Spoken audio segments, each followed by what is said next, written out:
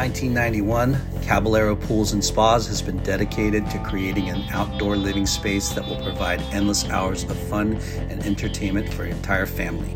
They specialize in offering excellent service and delivering top quality craftsmanship at a reasonable price. They will transform your yard into something unique and distinctive, a customized masterpiece that reflects your individual preferences. Their experience will ensure that your new backyard is something you will be proud of for years to come.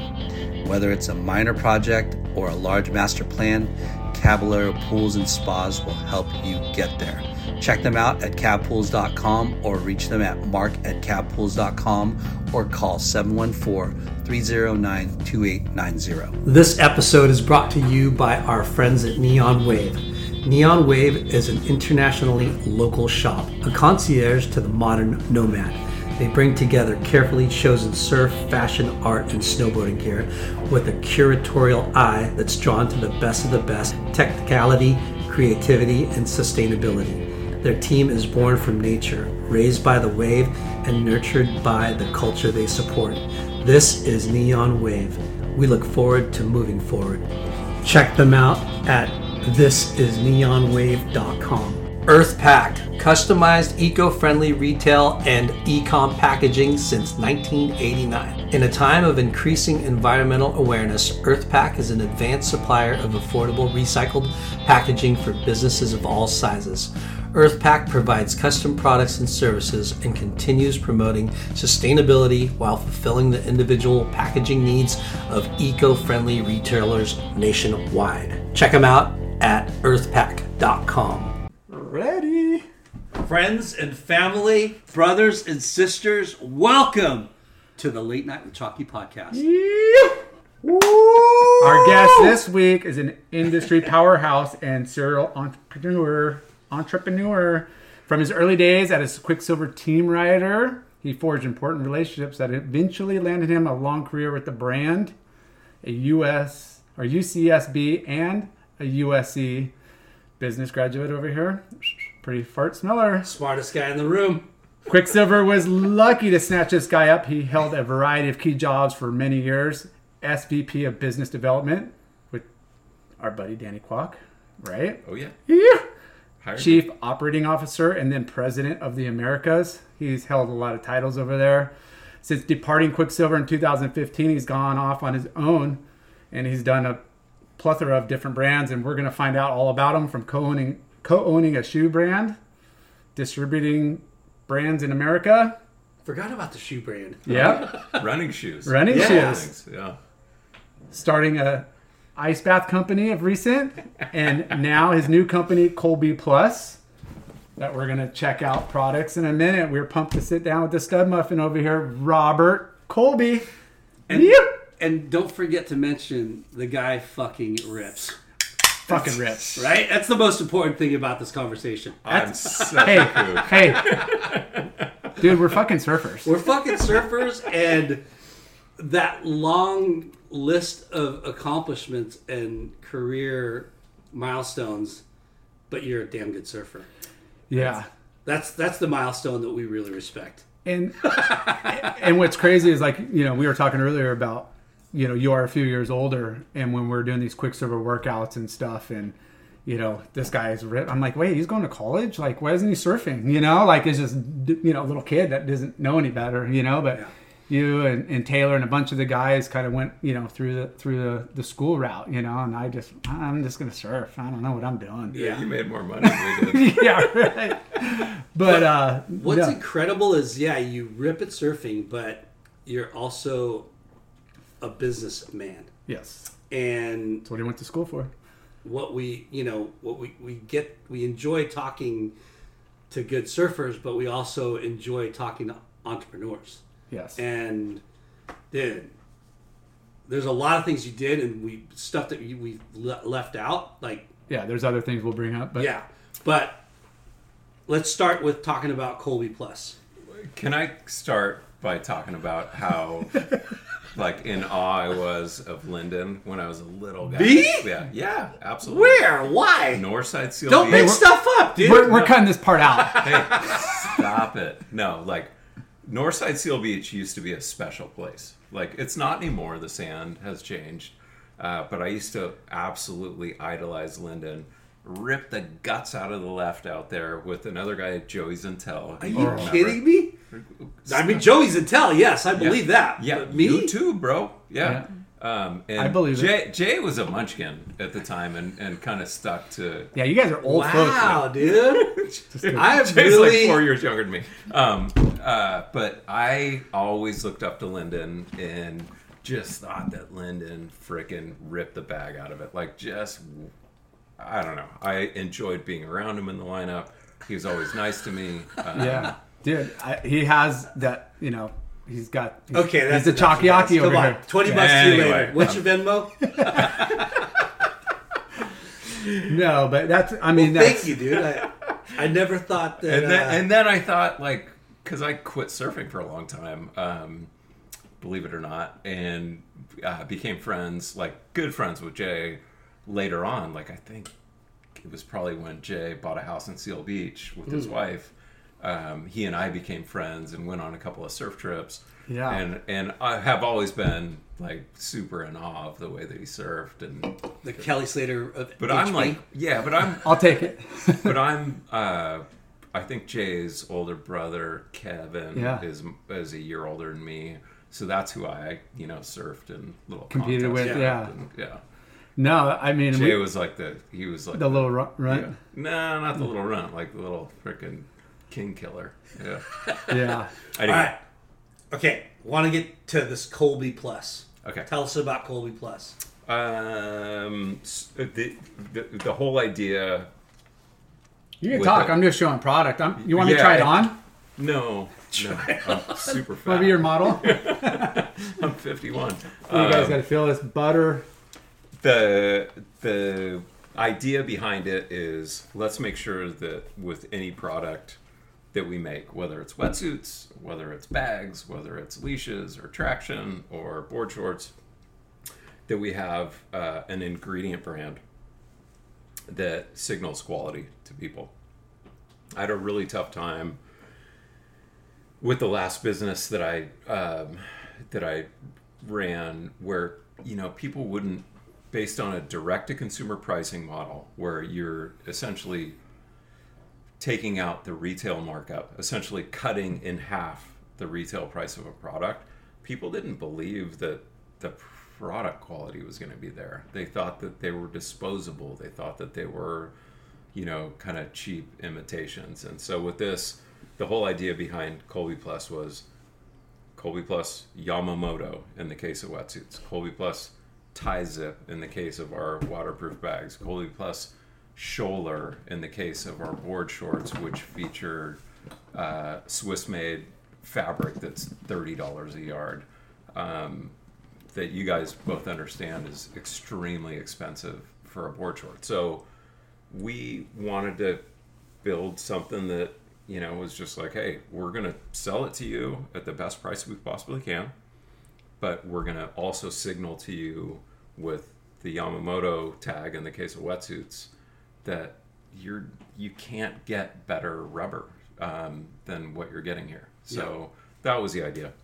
Well, without talking about name brands and stuff, but that fast fashion, trying to get to that lowest price point, you're going to have to sacrifice at some level quality, So you're you built that into where you're giving the best product, but you're bringing it down because of, again, you're not selling it at the retail, the wholesale markup, Yep. So and that's a big thing. I mean, we have a little warehouse in Santa Barbara, and a tight little crew, and the whole idea is like it's a surf shop basically, but we sell to any surfers throughout the United States, in Canada, Puerto Rico, in Australia, et cetera, Hawaii.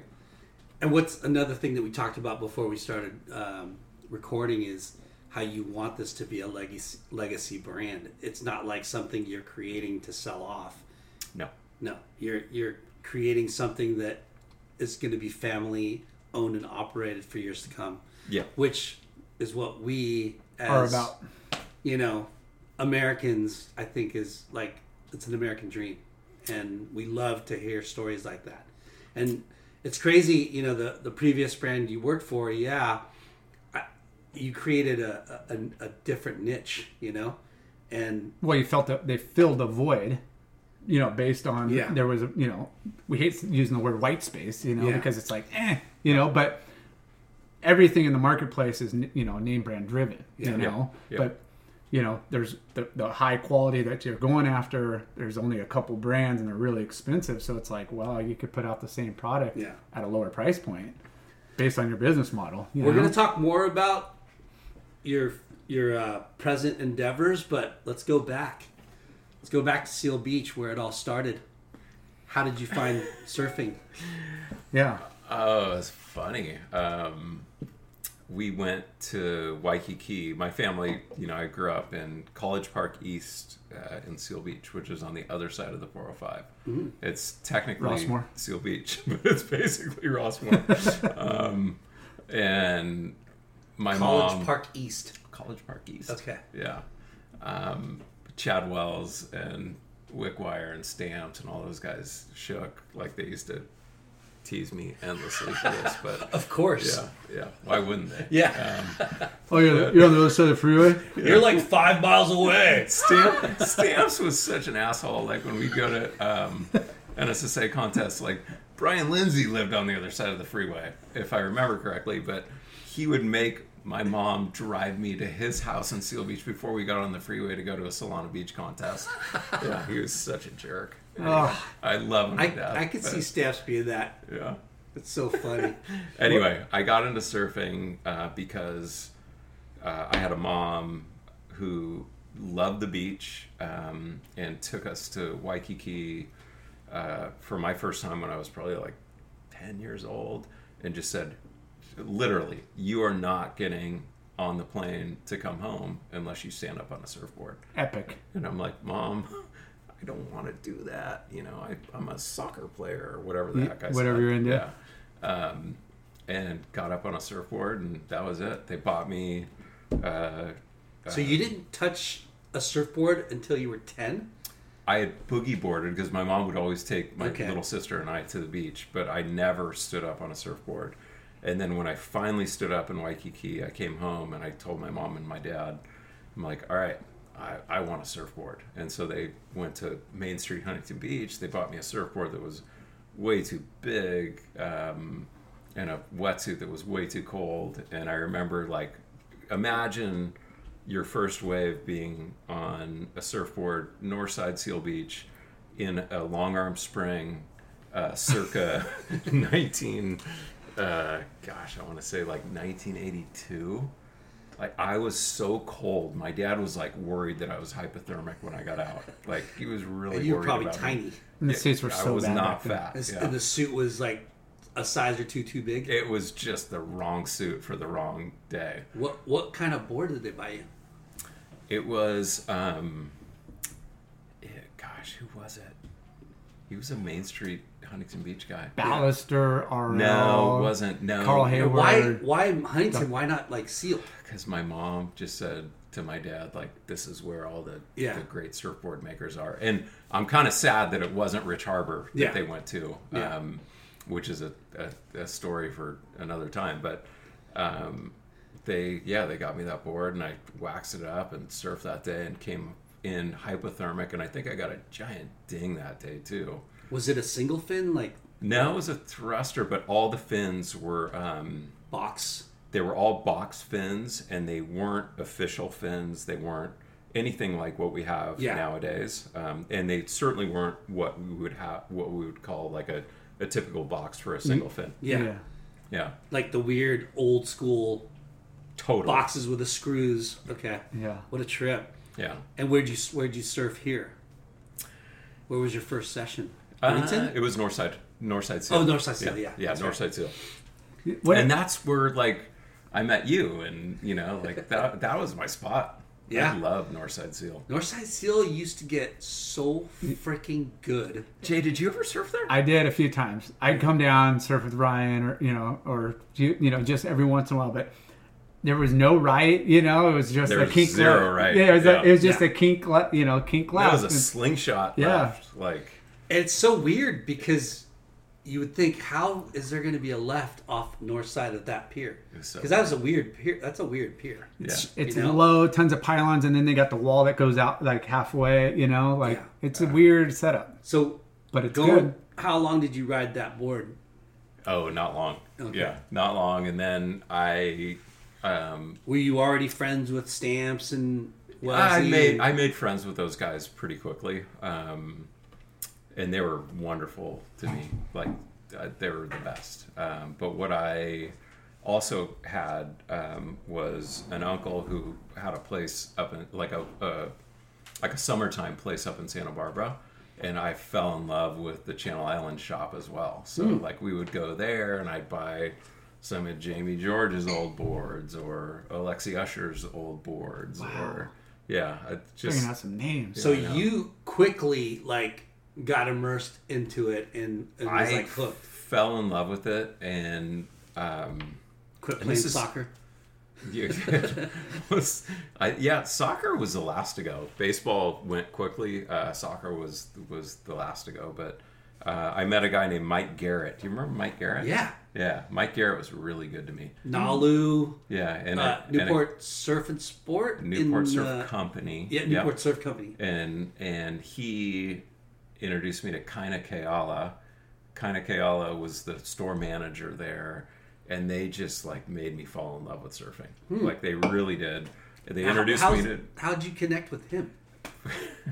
My mom took me to South Coast Plaza, and we walk into this surf shop, and Mike Garrett was super nice to me, and I'm like, all right, Mom, I'm gonna be a surfer. Wow. Yeah, super random, very strange.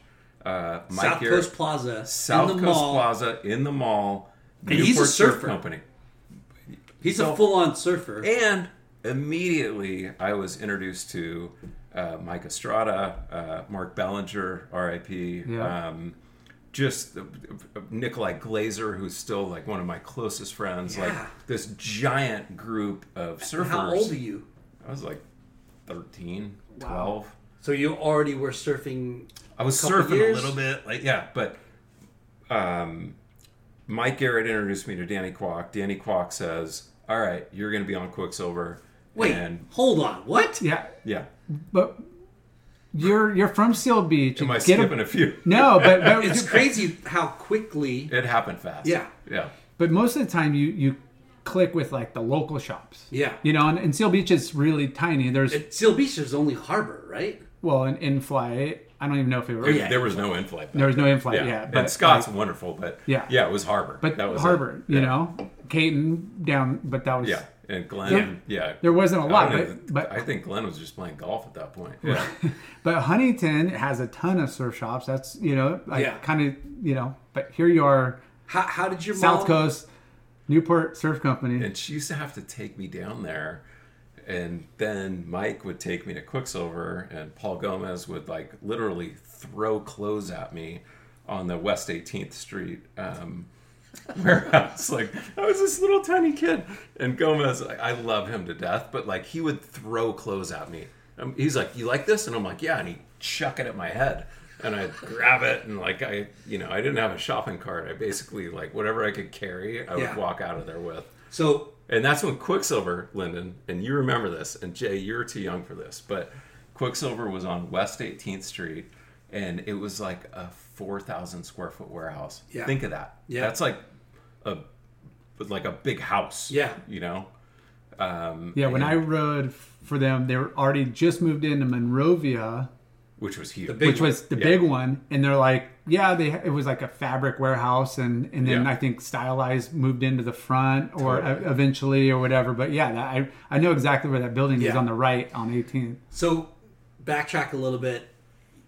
You're 13. Your mom takes you to Newport Surf Company in South Coast Plaza, and why did your mom take you there? You just. She liked South Coast Plaza. Okay. And not for any particular reason. We found this shop.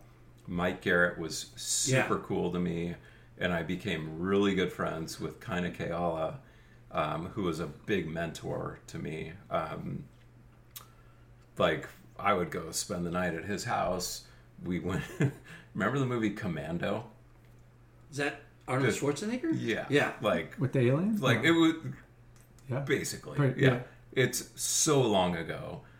I would go spend the night at his house, and he would take me to Commando, and then we would meet with Kaipo Guerrero the next day, who I would help do ding repair with. Like, I just got a really neat indoctrination with surfing and the culture and some and pretty rad people. Yeah. Well, the people you're mentioning are they're part of the culture and industry of surfing in Now. Orange County. Now, And but I at the didn't time know you're that just then. growing. Yeah, you got so lucky. Your mom. We had Smirk Mangan, who was like hanging around. Wow, Smirk Mangan. And Mike Estrada, who, by the way, Yeah. is a freaking legend. Like Legend.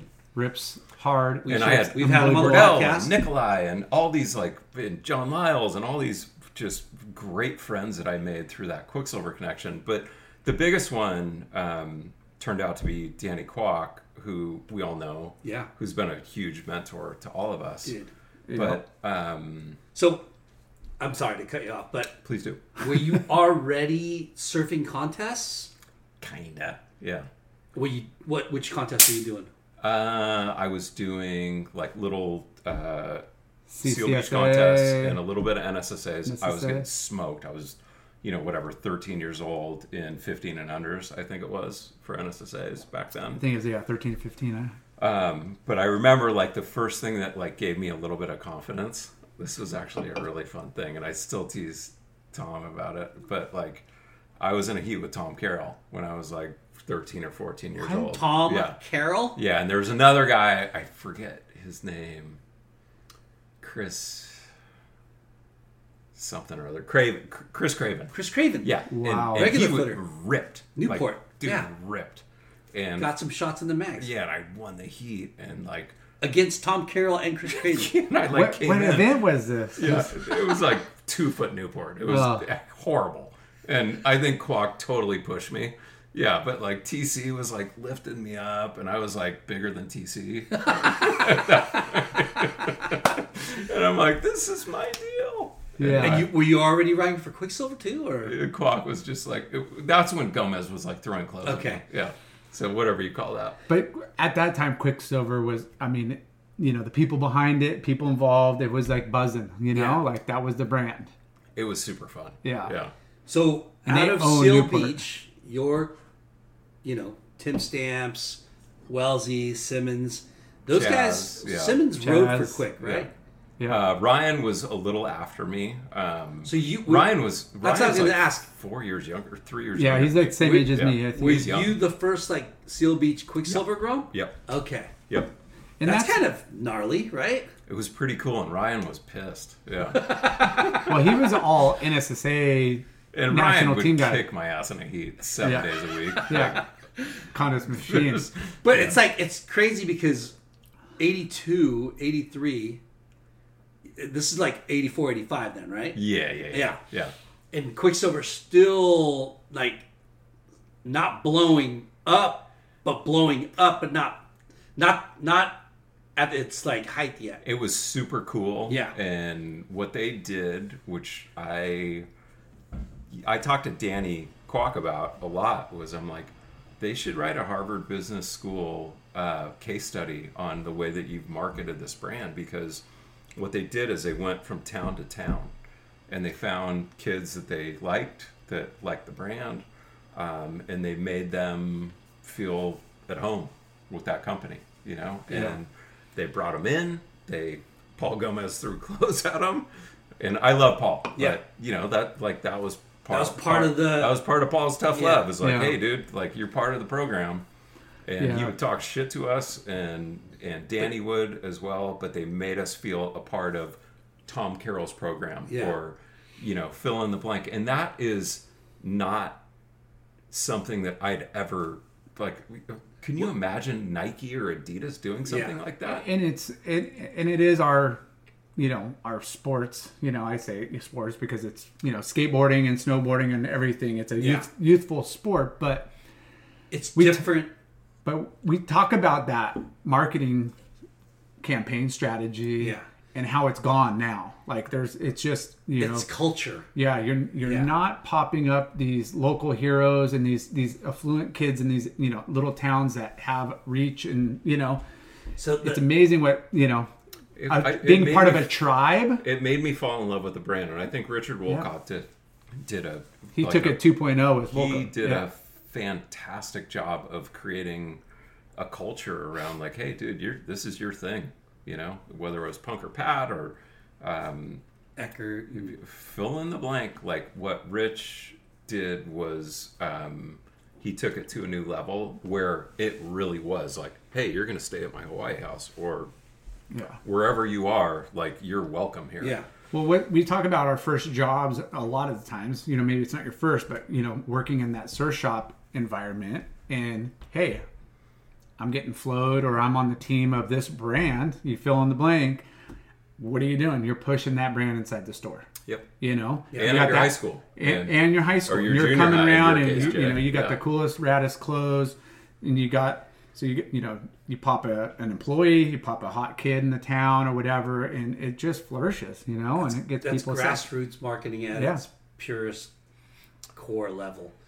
Yeah, and you had people like Danny Kwok who were so, like, just the dude I wanted to be. Yeah. Like, I'm 100%. looking at Danny Kwok, and I'm like, dude, you're the raddest guy. You charge giant, scary waves on a single fin at the wedge.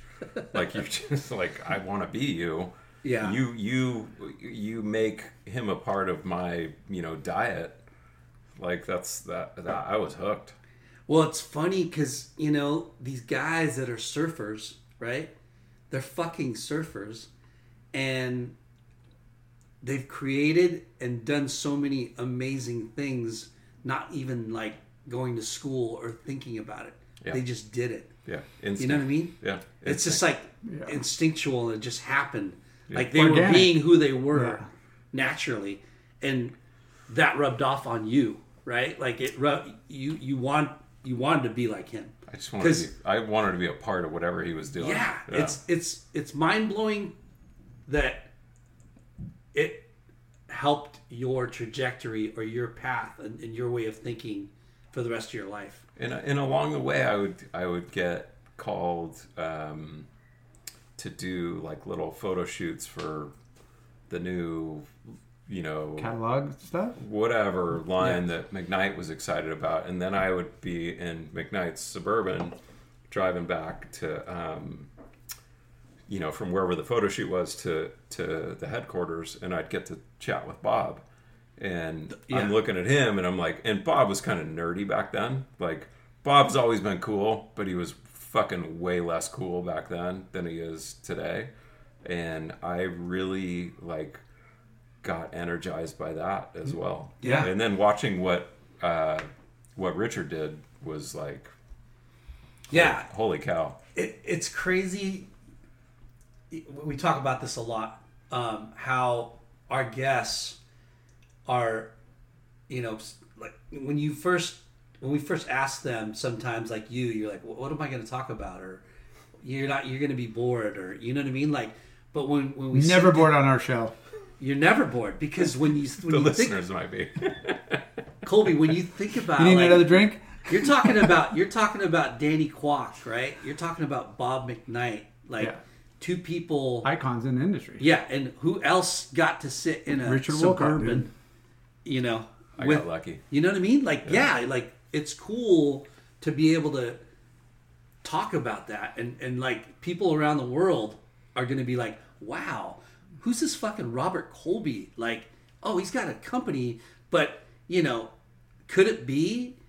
Could you link his early days of hanging out with Bob McKnight and Richard Wolcott and why he's successful today? You know what I mean? Like, yeah, you put in Inspiring, hard work and you went to school and all that, but I think it's neat to hear where some of your, you know what I mean, like your inspiration and your mentorship, like in those impressionable years. Yeah, I got super lucky. Yeah. I really did, and timing. I talk to Danny all the time, and he's just like dude, the guy, I don't know, he's kind of I don't want to use the word maven, but like the guy he sees things that not many people see. Yeah. And he Totally. yeah, he really helped me. And he's a very compassionate, good dude. Yeah. Yeah. So Yeah, he's I got not lucky. very unselfish and very kind of wants to Just a good dude. Yeah, lift So- everybody up. Did you get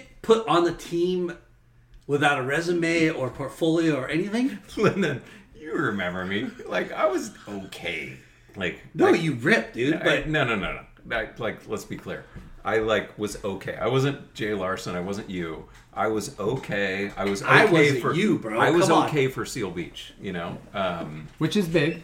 I remember you being pretty damn good, dude. Like, I kind of sucked. But yeah, but going, but you didn't have to give him a resume or like a portfolio. No, Mike Garrett though did that. Okay. And then Kwok, like when I walked into his office, and he had this tiny little office on the 18th Street. Yeah. but that's another aspect of that organic like marketing is who's our best retailers. Okay, and what kids either again going back to work there or surf like on the team and like let's make sure we got the coolest kids. Helps out the shop, helps out the kid and it helps out the company. It's like that trifecta. It's a huge thing, Jay. Yeah, it's huge. And when I was again trying to be like I want to surf and I was getting that point and it's like national team. I'm doing well. I'm like, oh, maybe I'll do the national team. And I'm like, wait, you look at the sponsors the national team had, and you had to be their brand, and you had to have this logo. Yeah. Or I'm that like, was your era, I right? wanted Quicksilver on my board, like because I had that same resonation. I wanted to be on the best fucking the cool best brand. the cool Yeah. brand. Yeah. And I'm like, Jay, man, you were OP and Body Glove, right? No, I did. I never did it. I never did the national. Okay, because team. Ryan was. Simmons Simmons was OP. Yeah. And Deffenbaugh did Anybody, it. And I was, JD who was was. on that. yeah, and I was Okay. like, I mean, you look at that team, the prestige and stuff, and I'm like, I don't even care. I want to be on Quicksilver. Yeah. I don't, and I think it was kind of a tough The decision. show's not about No, Nate but- Knight. he always But we're talking takes about it to his direction. how important it was to get that. And, That and, right. and Jay, to your point, like when I'd walk around my little high school, which wasn't a little high school, it was 3,000 kids, Los Alamitos High School, and Why did you go to Los Al and not Huntington High? Because I lived Close. in Seal Beach, Yeah. and Okay. you had to go to. Because all the other guys went to Huntington High, right? Or did that switch? I think Ryan went with me. Yeah. Mikey Riley, for example, I think went to Huntington. Yeah. So did Chad. Oh. Wellesley, right? No, Wellesley No. went to Los Al. Oh, he did? Yeah, Okay. but Yeah, he was until he the got mo- kicked out. Yeah. Stamps went to Huntington, though. Stampy went to Huntington. Brian Lindsay, Chaz, all those guys Yeah. went to Huntington. Yeah. HBHS. Oh. No, but when I to get back to the point, like the when I would put on the Quicksilver jeans At school and be the hot shit. like in a Quicksilver, remember the sweatsuits Oh. that they had, like. Dude, It was they like had the best. coolest thing in The the world. fleece? And none of it fit me. So, like, it was just like, I looked like frickin' I don't know what. Because they weren't But making. you look cool. I didn't You look like felt a fit. cool. Yeah. They weren't Yeah. making kids stuff, but yeah. But I was a freshman, and there were, like, senior girls that were like, what are you wearing? And I'm like, it's Quicksilver. Yeah. But we talk about the shopping. That got you girls. I mean, It didn't. No. you're a surfer and you're riding I for got one of zero the best. girls. Yeah. quick sorting. Zero Look at the girls. guy, Hey, we've talked about like that whole QSD, Quicksilver saltwater denim. Still might have the a piece fleece. or two. Yeah. I mean, shit, they made some cool stuff. Yeah, and you. So, what was your There's a lot of cool- amateur contests like? What? My resume Yeah, is like what? grim. Grim, Yeah. okay. Grim. Yeah. Yeah. Well, I mean, You can't have it all, right? you can't. Some people. So do. did you Yeah. try to do the NSSAs? I And, did, and Wooly after. So we had Gomez, who I think Jumped the billabong pretty quick. Yeah, I don't remember like all the details, but we had Gomez, who I think went with Bob Hurley, and then behind Gomez was Preston Murray. Preston worked for Danny, and Danny loved me. Preston didn't like me that much, and then Preston moved up in the company, and Richard Wolcott came in, and Richard Wolcott and I, like, he was my man. Yeah. Like, I loved Wooly. I would go visit him at college. And When he was at Pepperdine? when he was at San Diego State and then Oh, at Pepperdine. okay. And he was very straight with me. And I said, Richard, I want to be a pro surfer. And I was like 16 or something like that. And he looked at me straight in the eyes and he's like, dude, you're going to get kicked. You're going to get your ass kicked 7 days a week. Like, move to Australia and see if you can compete against those guys. So I immediately asked my mom. Can I go to Australia? Yeah, I asked my mom and my dad, I'm like, hey, I want to do an exchange student program in Australia. But here's the deal. Like, I will not go. Like, here I am giving my parents all these, like, conditions on how I want to spend a ton of their money. I'm like, I want to live on the coast, and I want to, you know, like, I really want to try to be a pro surfer. So my parents worked it out where I grew up, I wound up on the south coast of New South Wales. Wow. On a little, like, Foreign exchange student. yeah, but this was like God's country. Like, it's called Berwick Point that I lived on in a little town adjacent to Shell Harbor and Warrilla on the other side. You guys both met Chris Homer, who I brought home with me after I lived there. Okay. Yes, you do. Okay. Who's now the mayor of Shell Harbor. Wow. Epic. And has been on the cover of Surfing Magazine at Pipe. The guy's a freak show. Okay. Like, completely rips. But So you're 16 and I'm 16, you talk your parents into funding your foreign exchange. yeah, I'm like, hey, I really want to go do this. Were you a good student too? I was a very good student. Okay. Yeah. And I went down there. That always helps. Sorry. Yeah. But yeah. To persuade the parents, like, you know, like, That come naturally to you? Like, you're just naturally book smart, or you, like, studied? I didn't study very much. Okay. Yeah. Fucking hate guys like you. No. But You and Maddie are kind of similar that way. dude, my wife, same thing. I'm like, no, but I don't mean to say it that way. That No, sounds no. super lame. no, but there's, No, it's not lame. I'm jealous. I didn't have to grind super hard. But my parents said, okay, let's send you down there. And I remember 16 years old, so 1988 in this case. And I remember crying harder than I've ever cried in my whole entire life, leaving my mom and moving down to Australia to try and pursue surfing. And I did it. Like, I had the best time down there. It was 8 months of pure joy. Wow. A little bit of pain the first couple of weeks. Yeah. Getting used to homesickness. I don't know if you guys have ever felt that, but Can I interject real quick? What boards are you riding at this point in time? Harbors, yeah. Okay. So Chaz Wickwire was shaping them. Rich Harbor was our sponsor, and I had really good boards. Yeah. And I was feeling good. Like, I wasn't. and you had Quicksilver, which is that's their homeland over And I there. think, and Robert Housen was like sponsoring me at Peak Wetsuits. I had like all sorts shit. of logos on the board, and Yeah. Newport Surf Company, and this. I that, and forget the other Housen thing. worked for... He ran Peak for a while. Huh. Yeah. And he used to like show up at the concert. He was the best. Yeah. I love Robert Housen. Yeah. Yeah. Just to let the audience know, Robert Housen was HSS back in the day. Yep. Then he went to Peak, probably. I And then he went to Harbor. Yeah. Okay. But Lyndon, you worked with Robert like when you were a munchkin, right? I think he left when I was there. He's Okay. already gone. Yeah. Yeah. my first wetsuit I bought was a Peak wetsuit at Peaks. Beach Surf Center before Duke's. Yeah. Worst rashes I've Oh, ever worst. had in my life. Worst. Yeah. And it was, Overlock. yeah, and it just, Warm stitch. yeah, you got in the water and just, the Who water came up with that kind of stitch? went right through the suit. It's like a saw blade in your frickin'... I think mine was like pink, You look orange, like and you look like Frankenstein, but your whole body, because it looked like it's like you were just pieced together by know. And now that we're like, well, now that Lyndon and I are in our 50s, not you, Jay, but like you would have these like seams down your skin. Oh, that's what I mean. Like a Frankenstein seam. neck, I get rashes. Your armpits. Yeah, I mean, elbows. Anywhere the suit touched you, The you back get of a the rash. back of the knees. So I wish I still had that and Mark Occalupo model suit. I think we glossed over the importance of what Wooly being honest with you, like brutally honest, and saying you'll get smoked. Yeah.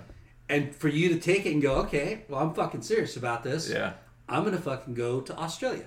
So, okay, And 8 months in Australia. So I moved to Australia. I am homesick beyond anything you guys can imagine. Because it's the longest you ever... I just know I'm not going to see my mom. I didn't have a girlfriend at that time. I was just like, dude, I'm going to miss my mom to the point that I'm sick to my stomach. And I was with a wonderful family down there. And they introduced me to, a bunch of the local surfing kids or guys who all had cars, which is a big deal down there. Like, gas was, petrol was expensive. Cars were expensive. And you needed to know the right people. So I met Greg Marsh, Chris Homer, Graham Marsh, Sean Quinn, Riley Combs, Martin Daniel, like all these guys that are like, all right, we're going to Aussie Pipe tomorrow. And I'm like, great. So I got my little like 5-6 or whatever we rode back then. And we go down to Aussie Pipe and we walk through the jungle. This is, Aussie Pipe. Yeah. It's Black Rock. It's fucked up. Like, I come out of the jungle and I'm like, you look like you're looking at pipeline for your first time. It was psycho. But what's crazy is it's all rock, and the way you're looking at it, and it's breaking below sea level. Like, you have to get in and out of the water, like, over rock. And it's a perfect channel. Yeah. And it looks like Jaws is waiting for you. Like once you jump off the kanji, like, you think you're going to get eaten. And is it cold water or warm water? It was beautiful. Okay. But I was scared to death. Depending on time of year. I mean, it gets a little this cool. was so. This was a holiday. What time of year did I go down there? I don't even remember. But yeah, anyway, I get out there and I'm just like sick to my stomach because it's like what we would call like 8 or 10 feet Hawaiian. It was pumping. And you're on a 5.6. You're I'm shortboard. Scared to death, and I'm with all these guys that are like, all they right, know here's the a little spot and they seppo. Yeah, like the seppo. Let's see if the seppo is a pussy or if he's not. Yeah. And I was the complete pussy. So anyway, like as they're catching This waves, is your first session with these guys? This is the first session. So they're getting spat out of these things, and I eventually like kind of merge my way into the inside, and I catch one, and I'm like maybe got near the pocket. Yeah, maybe. Next one, I go a little deeper. Next one, I go face first into the reef. Like completely, like almost teeth gone. What? Like, bleeding everywhere, like concussed. Wow. And so my buddy Greg grabs me, pulls me out of the water, and he's like, dude, you need to go in right now because we don't need blood floating around out here. So I proceed to 3 waves later, like sit on the bluff right there and watch these guys surf. And then I limp my way back into town. I'm like, all right, I'm in the clan. I'm in the big leagues. So did they accept you? They were yes and no. Like I had to Tough continue love. That didn't help me. Yeah. And I was never like I'm a pussy. Like I'm not gonna like dig deep on a big right hander over something that looks. Yeah. Like I'm gonna hit my face on it. Yeah. Not anymore. Yeah. I went to cruiser waves. So did you go to school too? Went to school. What was the curriculum like compared to home? It was funny because it was. I felt like I was a year ahead. Yeah. I was always in like AP classes or whatever you call them nowadays. College prep AP, yeah. Something like that. Whatever. And so it was really easy for me. But the grading system was different. So they class rank you. Whew. Have you guys heard about this? No. So it's like if you're number 1, you're the first in the class. Like, you were the highest grade in the class. If you're number 30, you're the worst. I know they do that in like law schools and stuff that not in like not junior high school, yeah, but like in college. School. Yeah. Yeah. So if I don't remember exactly, I could look at my UC Santa Barbara application and tell you guys for sure, but I think I was like number 1 in my math class, my chemistry class, my biology class. Wow. Like, because I'd already done it. Yeah. Like, it was review for me. And in my English class, I was number 30. And the English teacher hated me. But it was because I was an asshole. And I remember writing on my application You didn't write the to college. poem? No, I wrote on my application to UCSB. I'm like, every class is graded this way, where if you're number 1, you're the first in the class. English is different. English, if you're graded number 30, you're actually number 1. Yeah. That's the more creative, outside the box group over there. So, English is very subjective versus like. Jay, I lied. Of course, but math is like cut and dry. Like there's a right and wrong answer. Compete. I did, and I did actually pretty well down there. Yeah, it was fun. So you came back confident, like. Yeah, and Chris Homer, who's like my big brother, who's just at the time. So picture 1988, Martin Potter, Tom Carroll. These are the preeminent guys. Like, these are the guys that we all looked up to. When they would talk about the best surfer at G-Land or the best surfer at, Pick the Break, it was Chris Homer. Like, wow. He was just, it defied anything I'd ever seen. He came back, lived with my folks and me, and tried to do the PSAA stuff for a bit. Surf lowers all the time. You guys probably ran into him out there a few times. Lyndon, you had to have run into him. I'm sure I remember. I mean, I don't remember now, but I'm sure I the most beautiful style you've ever seen, and like just makes everything look perfect and architectural. So, what about your friends here? Were they tripping that you were moving to Australia to? Yeah. Did they come visit you at all? Did anybody come?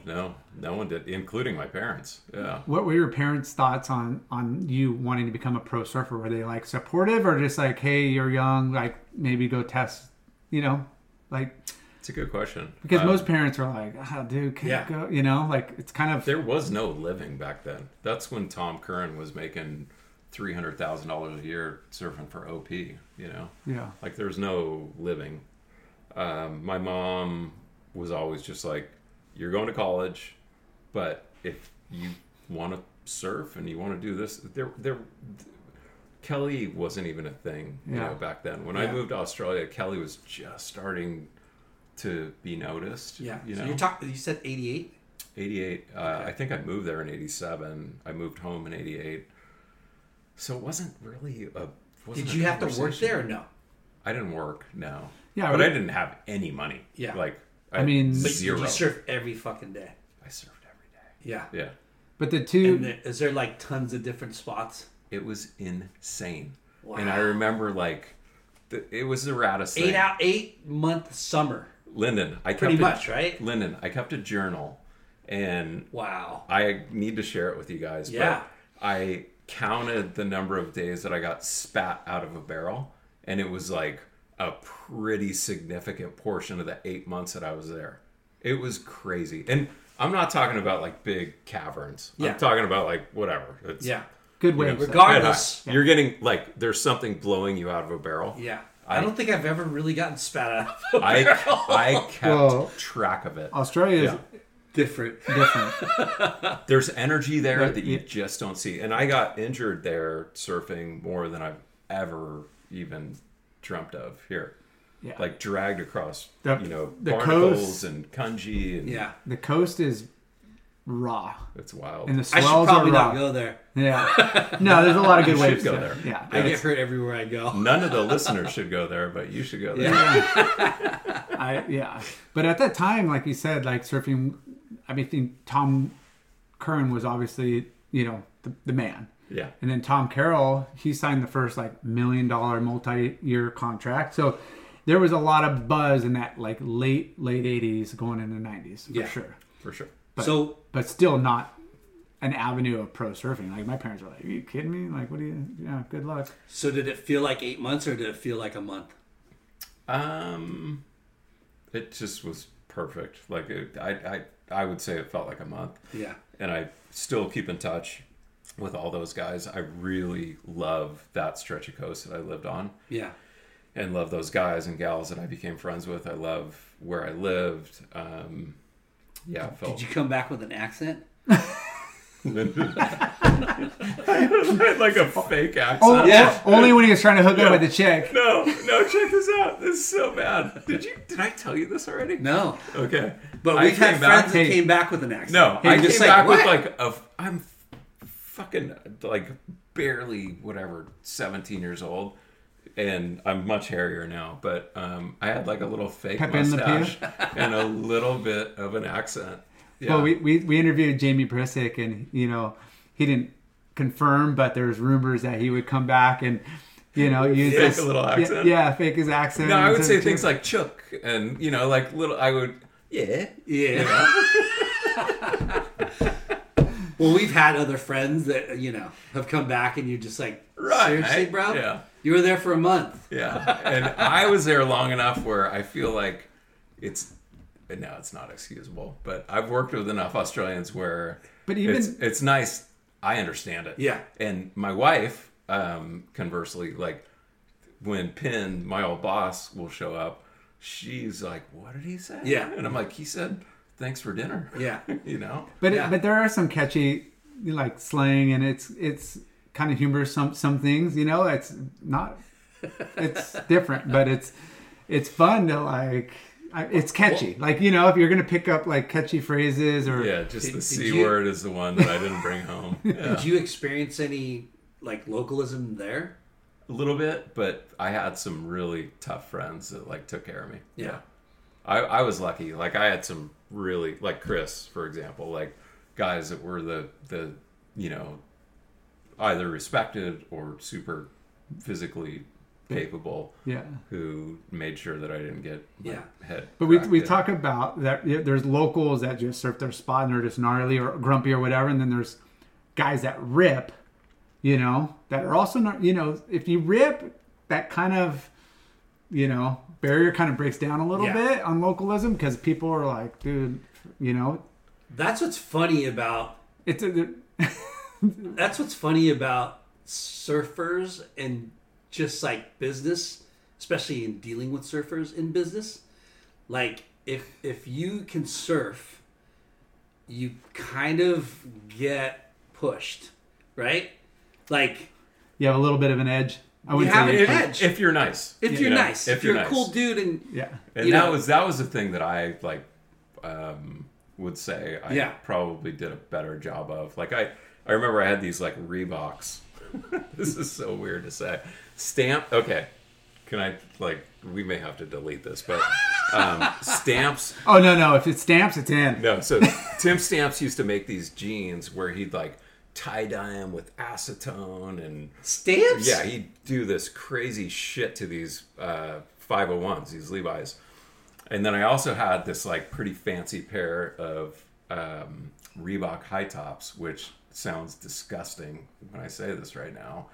But I remember like walking into the workers club my first night, and apparently there was some guy who saw my Stamps jeans get up and my Reeboks in Australia. Yeah, and was like ready to kill me. Like he was gonna kill me like from behind. Like he thought you were fancy. Yeah, he's like, "Who's this Seppo? Like I'm gonna flamboyant." Yeah, and he had a schooner in his hand that he was ready to bounce off my head. And my buddy Jamie like stopped him before he did that, and I didn't find out about it until like 2 months later. Dang. So there was a real difference back then between what we thought was super normal up here. Like you couldn't get Nikes, Australia was like 25 years behind in terms of technology, in terms of consumer goods that they would get. It was just different down there. And so if you show up looking like that, you're a target. And I showed up Oh. looking like a target. What a trip. Yeah. And I look like a douchebag when I look at it in retrospect. Yeah. You're like, what's But wrong? What's you're wrong? 17 years old. You're oblivious to I like. didn't know. Yeah, Yeah. I didn't know, but thankfully, like my friend Jamie, like saved me. Yeah. Yeah. Yeah, it is interesting you brought that up. They are well, at that time a little, this is when the global economy wasn't really what it is now. It wasn't global. Yeah. No, but yeah, different terminologies like slang, whatever. Oh, dude. Nike, no, it's Nike. Yeah. Nike. Yeah. You In know, Australia, it's Nike. Nike, and Adidas, not Adidas. Adidas. And we would just it'd be funny to like communicate because you're what are you talking about, and they're like, oh, why are you saying it like that? It's tomato, whatever. Yeah. It was definitely not what it is today. No, Yeah. but So- it was very rural, So and 8 old months. school. How much better did you get? I got more comfortable in bigger, heavier waves, and had some reasonable success in contests. Nothing great. But you got confident. You came back with a little bit more. I felt better. Yeah. Yeah. And I remember Larry Beard. Yeah. I remember one of the kind of rad compliments I've ever received was we're surfing Surfside, and he paddles up to me, and I'd known him. I had no idea that he ever knew who the heck I was, and he's like, "Where you been?" And I'm like, "I've been in Australia," and he's like, "Looks like it worked out okay." Yeah, like he was complimenting. Yeah. And that was kind of cool. Yeah. How cool was that? Yeah, it was pretty neat because I looked Larry up to Beard. him. Yeah. That's such a. He was a like blast. a junior Alan Sarlo, Yeah. but ripped. But like ripped. Alan. Yeah. And He was was kind big of dude. like a dick. He was a big, scary dude. Yeah. But when he said that to me, I was like, And don't get me wrong. Yeah. I mean, maybe he wasn't a dick, but he's definitely not. he was imposing. He was imposing because Yeah. he's a big guy Yeah. and he's quiet. But he was a good Like, surfer too. He's a great surfer. Yeah. But you couldn't just like, hey, what's up, dude? He But wasn't the fact that kind he of guy. complimented me, because he Oh, wouldn't dude, look at me huge. sideways, before that, I was like, hey, maybe Australia meant something. So you come back, You take the you're riding NSSA for on. Harbor, you're riding for Quick. I came back and I was immediately over it. Yeah. Over pro over surfing. surfing. Yeah. So what happened? Because you came back, you're like, the waves suck here. The waves stunk. Yeah. He gets all bitter at me. He's like, dude, you're just like, your level, everything's never good enough. And I'm like, dude, I've surfed so many freaking good waves in my life, and yeah, it's hard to get motivated sometimes, bro. Yeah. I got super. This guy, like, it's 2 foot. I'm like, did you just smoke like a freaking like biggest doobie ever? I'm a Because grog, bro. only guys I know are this psyched that this guy is over here. The guys that are freaking blind. No offense, but they're blind another way. Yeah. in both eyes. Yeah. But it's amazing that So, so wait. you come back, you come back and you're So over did you it. try to dive back into pro surfing? No, I got like super girl crazy. Met my now. Well, wife. yeah, you come back with Yeah. little Pepe Le Pew and chicks are. Oh yeah, that mustache. it was a big girl getter. Yeah. No, I kind of just lost interest in it. Got super into guitar. I ended up like when I got to UCSB the next year, I ended up surfing on the surf team.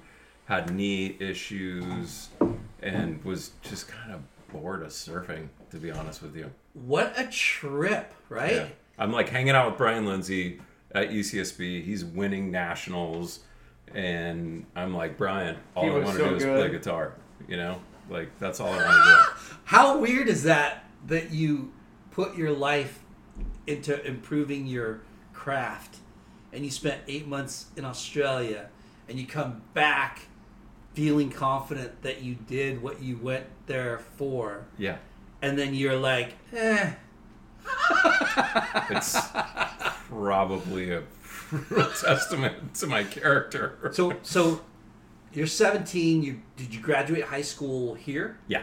Okay. Yeah, and then went to UCSB when I was 18 or whatever in 1990, and had like Brian Lindsay and a bunch of guys up there that were already there that, took me in. So I was surfing there my first year, but really into music. Like you already kind of gave up on pro surfing.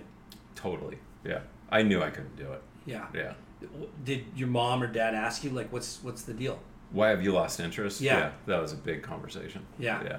But what'd you say? It's just like, I don't know. I had knee issues. I used to go to specialists, Douglas Jackson, who looked after the Raiders back when they were in LA, and no one could diagnose my knee issue, but I got to a point where I couldn't bend my knee. I couldn't stand up on a surfboard, and had one time, like, this was a real fucked up without situation. any major injuries, just started getting weird. Yeah, and I'll tell you why in a second. But Brian and I went down to a UCSB, like a NSSA team thing, whatever, in Oceanside. Waves were so good.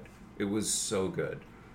And I couldn't get to my feet. And I'm talking to Shane Beshan, and he's like, what's going on, dude? You can't get to your feet? And I'm like, dude, I cannot bend my knee to get to my feet. I'm dejected. Brian drives me in his little white truck back up to UCSB from Oceanside, and Campus Point is going bananas. And Brian's like, let's go. And I'm like, Brian, I can't stand up. Like, I can't get to my feet. Front leg or back? Yeah. Front. Yeah. what a weird. Super bummer, because my parents tried to figure out what the heck was going on. And I'm gonna fast forward. This is so fucked up. Like, it's so sad that it lasted this long, but I basically quit surfing, got into music, got into golf, got into all these other things, and eventually in I want to say 99, it was like right around the Y2K thing. My wife and I are in Tavarua, and we're surfing, and my knee's still garbage. But It lasted that long? Yeah. And I just, like, forced my way through it. I'm like, you know what? We're in Tavarua. I'm going to go surfing. Had the best time. Just so happens, as every Tavarua trip has a doctor on board, I had a guy named Dr. Dave Atkin from San Francisco. He was a UC San Diego fellow in knee surgery. We're sitting in the pool, and he's like, what's going on? And I told him. And he said, all right, as soon as we get home, you're flying up to my house. You're going to stay at my house. And if we can't see it in an MRI, then I'm going to cut you open the next day. So that's what we did. And when he went in, he found a bunch of cysts in my quadricep, like, that for some reason weren't visible on an MRI. Wow. And he just ripped them out, and my knee's been fine ever since then. So it's just like, What a weird fucking. So, okay. so like scar tissue that wasn't allowing everything to move. Like cysts. Cyst, They but- look like but that's marbles a or frozen peas. Yeah. Yeah. but that allowed Yeah. stuff Is it not to painful move. too? super painful. Wow. And when the weather would get weird, like when it would get humid, Cold or I humid. couldn't straighten my leg out. Gnarly. Super weird. And it wasn't big And enough to that's- where you could feel like, hey, this But is I'm like, And that's how- coming back from Australia that started happening? This started when I was like 14. Oh, shit. But the fact that you couldn't see it on an MRI Yeah. is the Sucks. strangest thing. Yeah. hiding behind muscle or in the muscle or It's just like buried in the thing. yeah. So wow. going back to, you graduate high school, you start going to UCSB. Wait, before that, Whoa. first job. Where did you First job? Yeah, we know the importance of work and work ethic, and you're Yeah. one of the hardest working guys we know. Where Do you surf shop? really want it? Yeah. Yeah. Mowing lawns, paper No, route. my parents were gnarly. They're like, you're getting a job. Yes. And my very first job, driving my little VW Bug. Do you remember that, Lyndon? Kinda, My yeah. little blue VW Bug that my mom was given as her First car. college graduation gift from Cal State Northridge. It was a 69 Bug. Anyway, she's like, you're getting a job. So I got the penny saver, and I got a job at a telemarketing company in Garden Grove. And What? everyone was smoking cigarettes. I was throwing up a half hour into this job. I'm like, I can't do this, Mom. What's the setup? Like everybody's just side by side phones. Card tables. Yeah, card tables. The grossest thing you've ever seen. And I'm like, You got a this list is what and you're I'm just- not doing. Like, I'm not doing this ever again. What was the product? It was like a resort. Timeshare? It was the worst thing in the Oh, world. you're one of those timeshare people that call. Anyway. There's an art to that, though. Telemarketing is an art. The funny thing is... It sucks, but it's an art. My friend Shannon Stillwell, they give you cards, and I got this card, and it was Shannon Stillwell's parents, and I'm like, they're my neighbors. Like, I'm going to call. Kidding me. Yeah, and I ended up calling Mrs. Stillwell, and I'm like, Mrs. Stillwell, this is Robert Colby. I'm so sorry to be calling you right now, but I've got a resort deal that I want to pitch you on. It's free. You just got to sit through a 4-hour seminar, right? Yeah. Yeah, and sell your soul. Anyway, so that lasted a day, and then I got a job at Walt's Wharf. Yes. Dude, that's Busted right. tables. I remember that. Yeah. Yes. So it was me, One of the Jay best Cameron, Not fucking Scott places. Meyer, Dude. Ever. It's one yeah. of my To this parents. day. One of my parents' favorite spots. It's Yeah. gone, My right? Or is it grandparents back? too. Oh, it's back. Oh, good. No, it's ripping.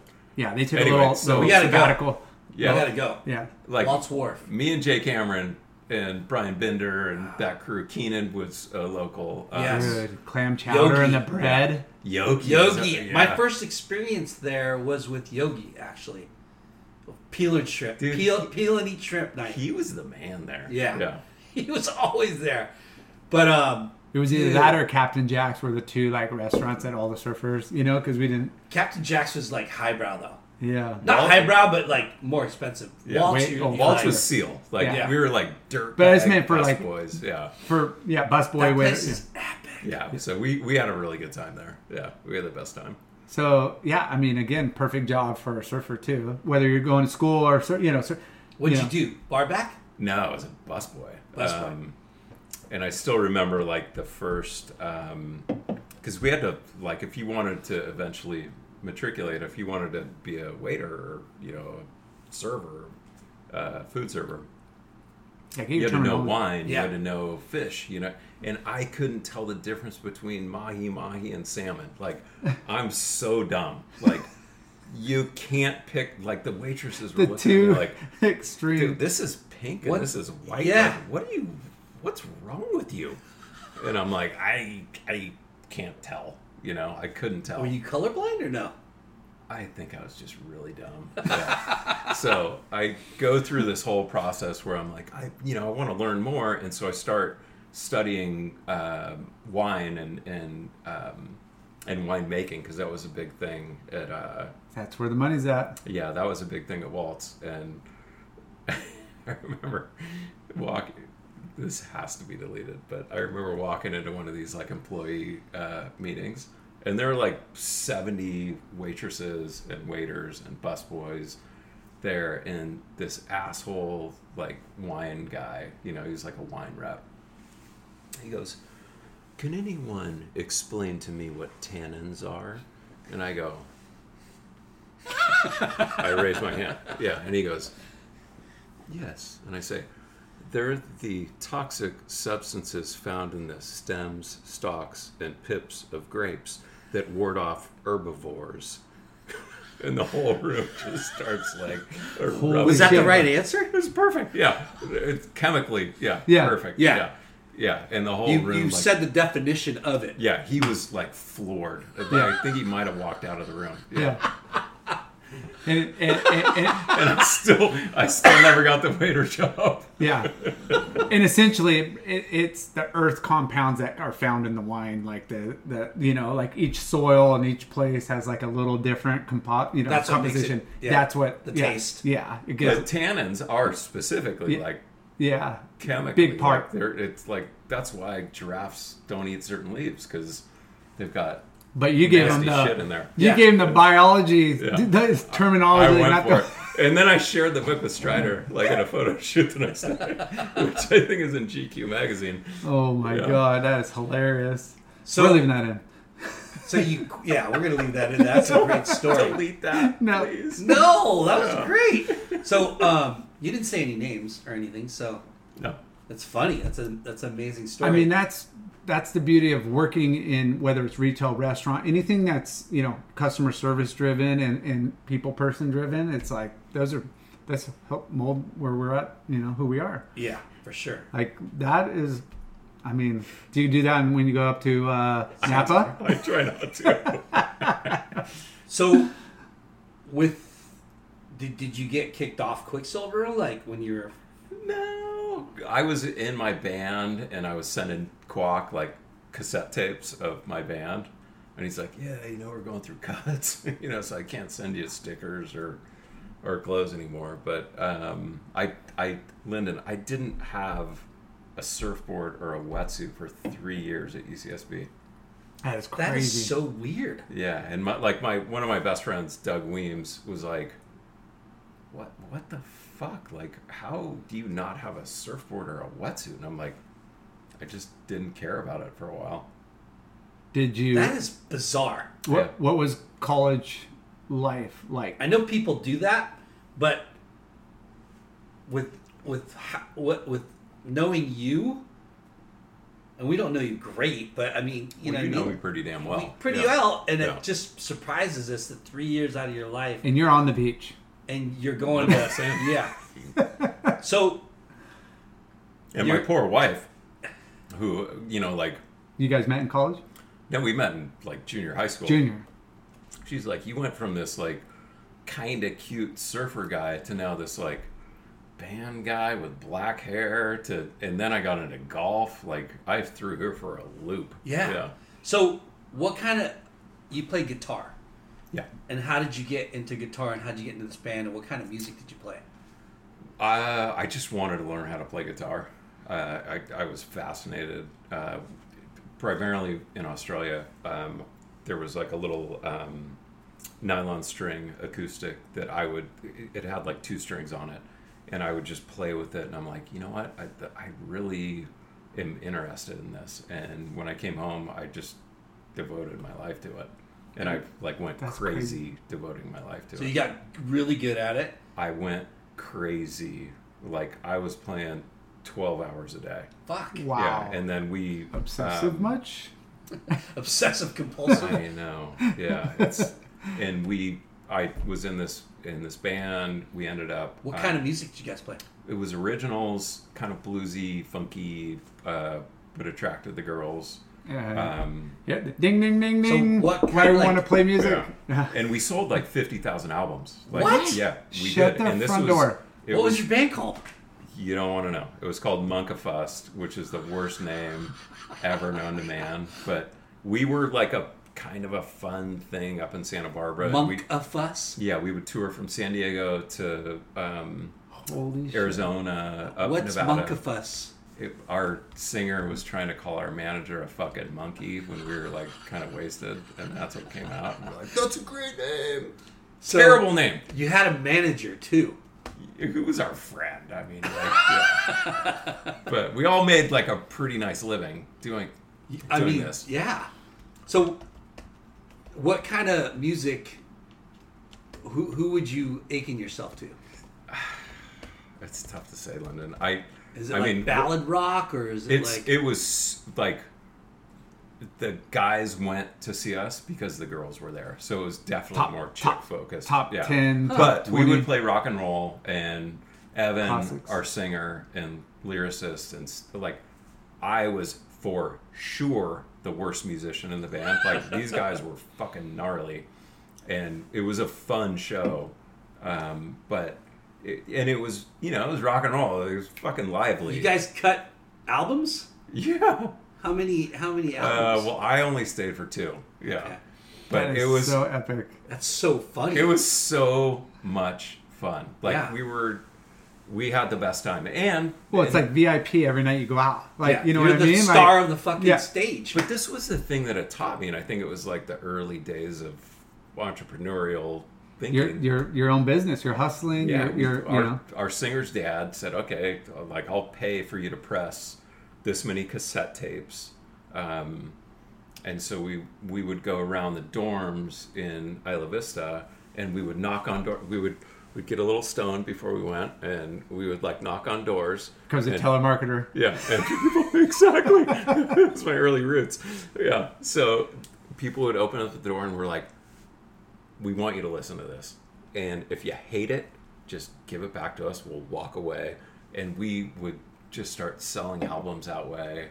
and funny. then selling when Nirvana Nevermind was #1 all over the world. We were actually #1 in UCSB in the record store there. Wow. Yeah, for a period of like 18 weeks. Yeah, 18 or 20 weeks. I forget what it That's was. so epic. Yeah. Monkafus. Yeah, don't repeat that. But I mean, Dude, I'm gonna put Robert Monkafus Colby on But- And this. then please don't. but you know, when you're in college, there's you got to keep your grades up because got to keep the parents. You got to graduate, and it's chicks and partying, and those go hand in hand. He's got the perfect and side hustle, which you're making money, but you're also the, you're the it thing at all the freaking every Parties. weekend, every so party. wait, you guys toured up and down the coast? We did a lot, yeah. Wow. Like we were playing like 4 nights a week. I remember, and this has to be deleted. I'm just telling my friends this. Well, then don't even tell it. I was Yeah. in the back of Bridget's Jeep, my wife's Jeep, and we'd taken the top off the thing, and I had all this cash from the night before, and I think I had like $2,000 or $3,000. What? And I was in fucking college, and like half of it blew out of my hands on the 405 freeway, and I was like, "Fuck! Like, what am I doing?" Yeah. Were you hammered? No. just the wind, God, no. just the wind, Yeah. just Yeah, I was sucked like it out of your counting life. my money, like And it flew out. it flew out. And then this is where it gets better, and this is where like it's a huge testament to my wife. Like, call it a month later, we're at Steve, our drummer's parents' house, and his parents lived on a country club, and Steve was a scratch player, like scratch golfer. You never played? I'd never touched a golf club. Like, This is your introduction. yeah, and Steve goes, "Hey, we got like 4 hours before sound check. Let's go down to the driving range." So we go down to the driving range, and he gives me a Hogan Apex 3-iron. I don't know if you guys know what that is. It's a torture device. It's the worst club that you would ever hand someone who's A newbie. never hit a golf ball Yeah, before. so precise at you. And I nut one. Like, oh my God, it felt really good. And I hit a second one perfectly. And only today do I, like, let him know. I'm like, dude, what you did was evil. Like, what you did to me was evil. Yeah. But I completely fell in love with golf. Met a guy named Sandy Armour who ended up teaching Kelly how to play golf, which I'll get to in a second. And got Who is this again? Sandy Armour, Tommy Armour.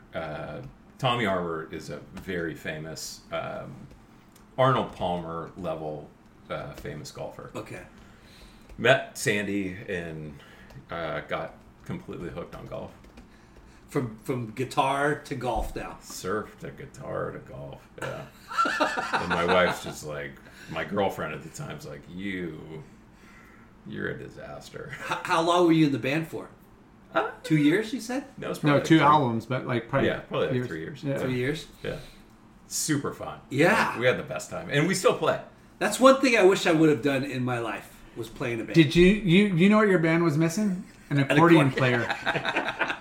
That's what this guy played. A what? Show's not about me, bro. We need more Lyndon. Can we seriously post you playing the accordion sometime? There's no footage. There's Yeah, no there is. Yeah, there is. evidence anymore. Yeah. So, golf took pole position. It did. Okay. Yeah. Yeah. And you went and fucking got your own clubs and... I got super into it. But it's anybody that's golfed or tried to golf knows how fucking hard it is. Similar to surfing, as far as like It's weird. there's just It's a mind bender. it's It's a mind bender. bender, yeah. But here you are. You say you're not a great surfer, but we know you rep, and you know you're talented. You pick up the guitar, you freaking not master, but you get really good. Yeah. And then Good here you go enough to again. cut 2 albums. But then here you go into golf, and you hit a couple right off the tee, you kill it, and now you're sucked in.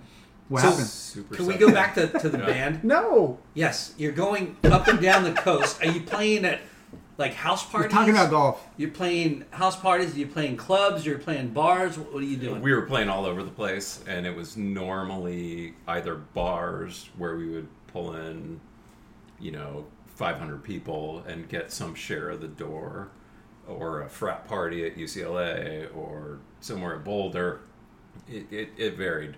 My favorite story, and my wife, who you guys both know, her little brother played football at Stanford, like quarterback. Like, Wow. Gnarly. Like, can fucking huck a football. And I'm playing at a UCLA frat party one night, and we're going on break, and I'm like leaning down to like unplug my pedals or something like this, and a couple of girls are talking to me, and I'm like, and all of a sudden I get hit in the face with like something really hard, and I just go down to the ground, and I look up, and it's my wife, girlfriend at the time, flipping me off, and she's like, I know why you're playing in the bands. You got all these groupies. Did you know she was there? Did she come with you or no? She was with John Lyles, and John Lyles is like busting up, like, yeah, almost throwing up laughing. Holy crap. Yeah. Anywho. Babe, I'm doing this because I love the instrument. No, this is for us. That's kind of rad to hear that you were in a fucking band playing up I and can't down. believe I never told you No. this. Yeah. I vaguely remember, but I didn't think it was. It wasn't it was a whatever thing. Like, I know, but it's it kind was a of college band. Yeah. college Yeah. band that, I mean, you made money. It You was got to- it was a lot of fun, and Did you we learned how to Did you party a lot? yeah. Yeah. Yeah. No, but 'Cause it was bands- like but Lyndon, I think that back to the It's an entrepreneurial outlet. thing, like it Yeah. taught you, okay, you got to deal with a bar owner who they want something. Like what they Yeah. want is they want people in drinking. Yeah. They want door fees. They want this, that, and the other thing. And you got to be tough when you're 20 years old or 19 years old. Yeah. In my case, going, okay, how do we do this? It was a new business. Yeah. So besides like the cassette and records, were you selling Merch. We sold T-shirts and shit Yeah. like that. Yeah. But that wasn't the big thing. Was like selling CDs. Yeah. Believe it or not. How funny. But yeah, you got to pack the house, what they call it, right? Or Every whatever it time. is. But but no matter if you're the band's musically inclined and phenomenal, whatever, you got to have showmanship. You Yeah. got to be able to like. Which I didn't have. But but that's like make or break of the band too. Like there's a lot of different nuances of that like So band. can I ask, like, you joined this band? How did the band form? Evan the singer, who's phenomenally talented. He and I lived in the dorms together at UCSB, and we were just like goofing around one night, and we're like, went into the stairwell in our 10-story dorm unit. We're like, this was at the end of the year, end of our first year. And we started playing together, and I'm like, dude, I really like playing with you. And he's like, I like playing with you. And so we played that summer together. Man and crush. Just you two? Basically, yeah. No, and then I had my buddy Steve, who was our drummer, who was fantastic, and our friend Christian, who was our bass player, who was fantastic. I knew guys. I don't know how I knew Steve just from growing up. Christian was Steve's friend. But it was you two, and they were like, "Hey, let's find a drummer." And you're like, Yeah, "I know a drummer," yeah. and hey, we need a. But bass Evan and player. I really like trusted each other. Like we were buddies, and Steve and I really trusted each other, and that's how it went. Did you do backup vocals at all or anything? I so Very under the- No, I'm the worst. And Evan used to we like had a singing coach and all sorts of shit. Yeah. Like, I'm not. Now, doing did you this. do like lead? Your Yeah. lead guitar. Yeah, but Did so you is do, Evan. like- Evan rips too. Yeah, He played guitar too. yeah. Okay. Evan is Stevie Ray Vaughan. What's like the perfect like? Stevie Ray Vaughan. No, he rips. That's yeah. awesome. What's like the perfect grouping? Okay, drummer, bass, and then two like guitars, like lead, and then like as far as like a rock, like One rhythm. I one. love Yeah. our little 4-piece. My son, who is in a band now, has a 4-piece, but he sings and plays guitar. which is How rad. gnarly. yeah. So It's got to make you got a little tear in your See, eye. it's when in the you came home and genes. said, "Hey, man, I'm in a band." You are? yeah, no, I love it. I love watching him get into it and like, hey Dad, like our PA like blew out last night, or like my amp doesn't feel like it's getting through the drums, or little things Yeah. that I know about recording, or That's little the thing. things that I know about live music that are fun for us to connect on. That's Yeah. kind of rad. What a funny twist in your life. Like, Yeah. so how long did that Monka fuss It last? wasn't long. Yeah. It was quick. 3 years. Yeah. It was then- quick. Pretty much when golf took over. Golf took over, and it took over fast. Was that and, in college still, golf? Or Yeah. College. And then I wanted to make the golf team at UCSB, which was a Division I, top 25 in the nation team. And I made friends with all the best guys, and I fucking missed it. I didn't make it, and then got back into surfing. After 3 years. Yeah, Full but, circle. But Sandy Armour, basically my benefactor in golf, who ended up, as I said earlier, teaching Kelly, like he taught me how to take it under par. Like it was gnarly. So It's so wild. you had that obsessive compulsive Still do. trait that makes you want to like be the best. the best, not the best, but really good at what you want to be good at. Only I wouldn't say like when I was younger, yeah, that was the most important thing. Nowadays it's different. Nowadays it's like I have to work harder than like I can't stop Yeah. until I'm happy with the way that I'm doing something. Yeah. Yeah. So you're going to college for what? What was your major?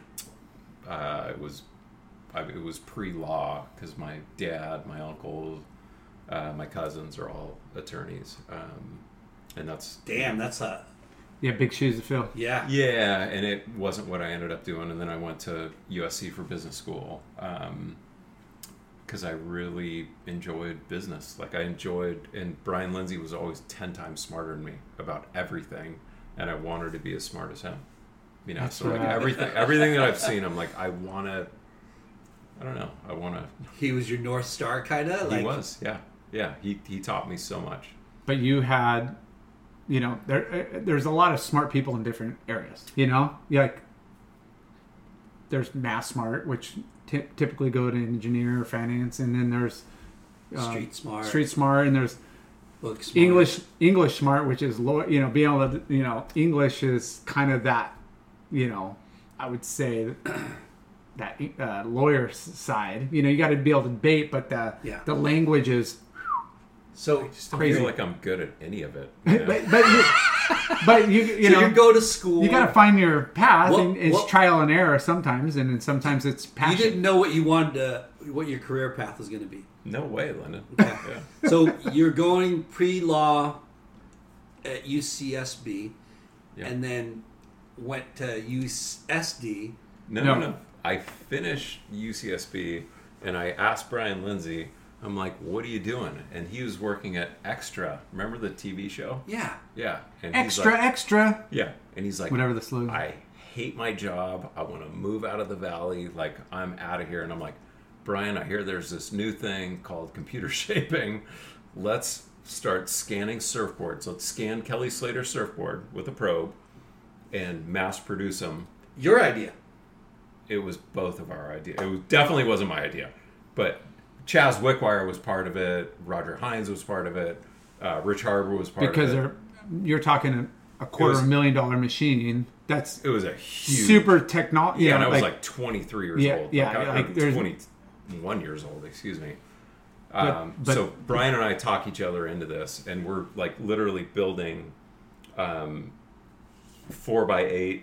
We would go to Home Depot. We would buy a 4x8 sheet of plywood, and I'm like, this is how we're going to hold the surfboard when it's being milled by this router that we've never seen before and have no idea how to program.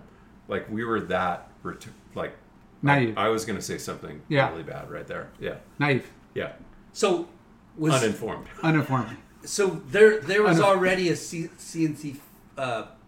KKL was doing it. KKL was already doing Do it. you remember that? I kind of do. Yeah, because I they kinda were do. the cat's meow. Like it was. So going. you went, okay, Brian, you hate your job. Let's do this together. Yeah, Okay. and he said, okay, well, I live in Studio City and you live in Seal Beach, so we have to meet in the middle in Torrance. And I'm like, okay, so we have to drive to work at 4 a.m. to make sure that we don't deal with LA traffic. And we built this little business. It was rad. And met people like Dennis Jarvis and Hap Jacobs and Rennie Yater and Bill Stewart and Al Merrick. How Did you have to like sell it to them, or did they know? And how did that, like, you I know? had to sell it to some people, Jay. Yeah, because like I went to Rusty Price Because there's a lot of people that are like, oh, that's, you know, I went to I'm Rusty. old school. Yeah, and then some are like, dude, I'm all for it. I could build twice as many boards, like business sense versus old school. That Yeah, you're in this that middle tier. What was the company called? It's called ProCam. ProCam. Brian's choice. Yeah, he was the boss. But I went to Rusty and talked to him about it, and I went to Gary Linden and talked to a bunch of guys that, like, are you kidding? Like, royalty of the surf industry. Okay, hold on a second. Yeah. ProCam. Yeah.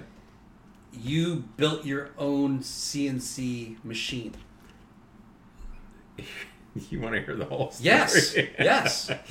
So Brian and I are like, all right, we're doing this. And this is pre-internet.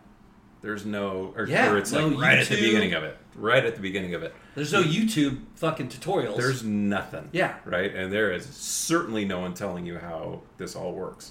Not in the surfboard world, but they're using it in other industries. But Yeah. Like- And I'm opening a beer right now. no, it's good. Ashland. Yeah. An Ashland's Ashland right now. Shoots. Seltzer. It's all good. Ashland, love you. Yeah, but like, you know what I mean? Like, what So I'll the tell you. literature that you have to do research on is Yeah. all other industries. So It's not- Brian and I, like, I'm in my Q outfits from, Quicksilver that Willie Morris used to rep. it wasn't Generation X. No, it's Dude, Q. Q Remember was Q? fucking awesome. No, it was, but That was pre, So- yeah, I love Q. It's definitely pre QSQ. Waterman's, Yeah. right? It was fucking really cool. So I loved it. Lindsay and I find this company called Thermwood in Indiana. And we're like, all right, dude, we got to buy flights to fucking Indiana and not look like complete transplants. And we need to show up. And so we buy our flights. I don't remember how much they were. We stop at Arby's and grab a sandwich, and they look at us like Love aliens. Yeah. Not in Indiana. Yeah. And then we show up at Thermwood.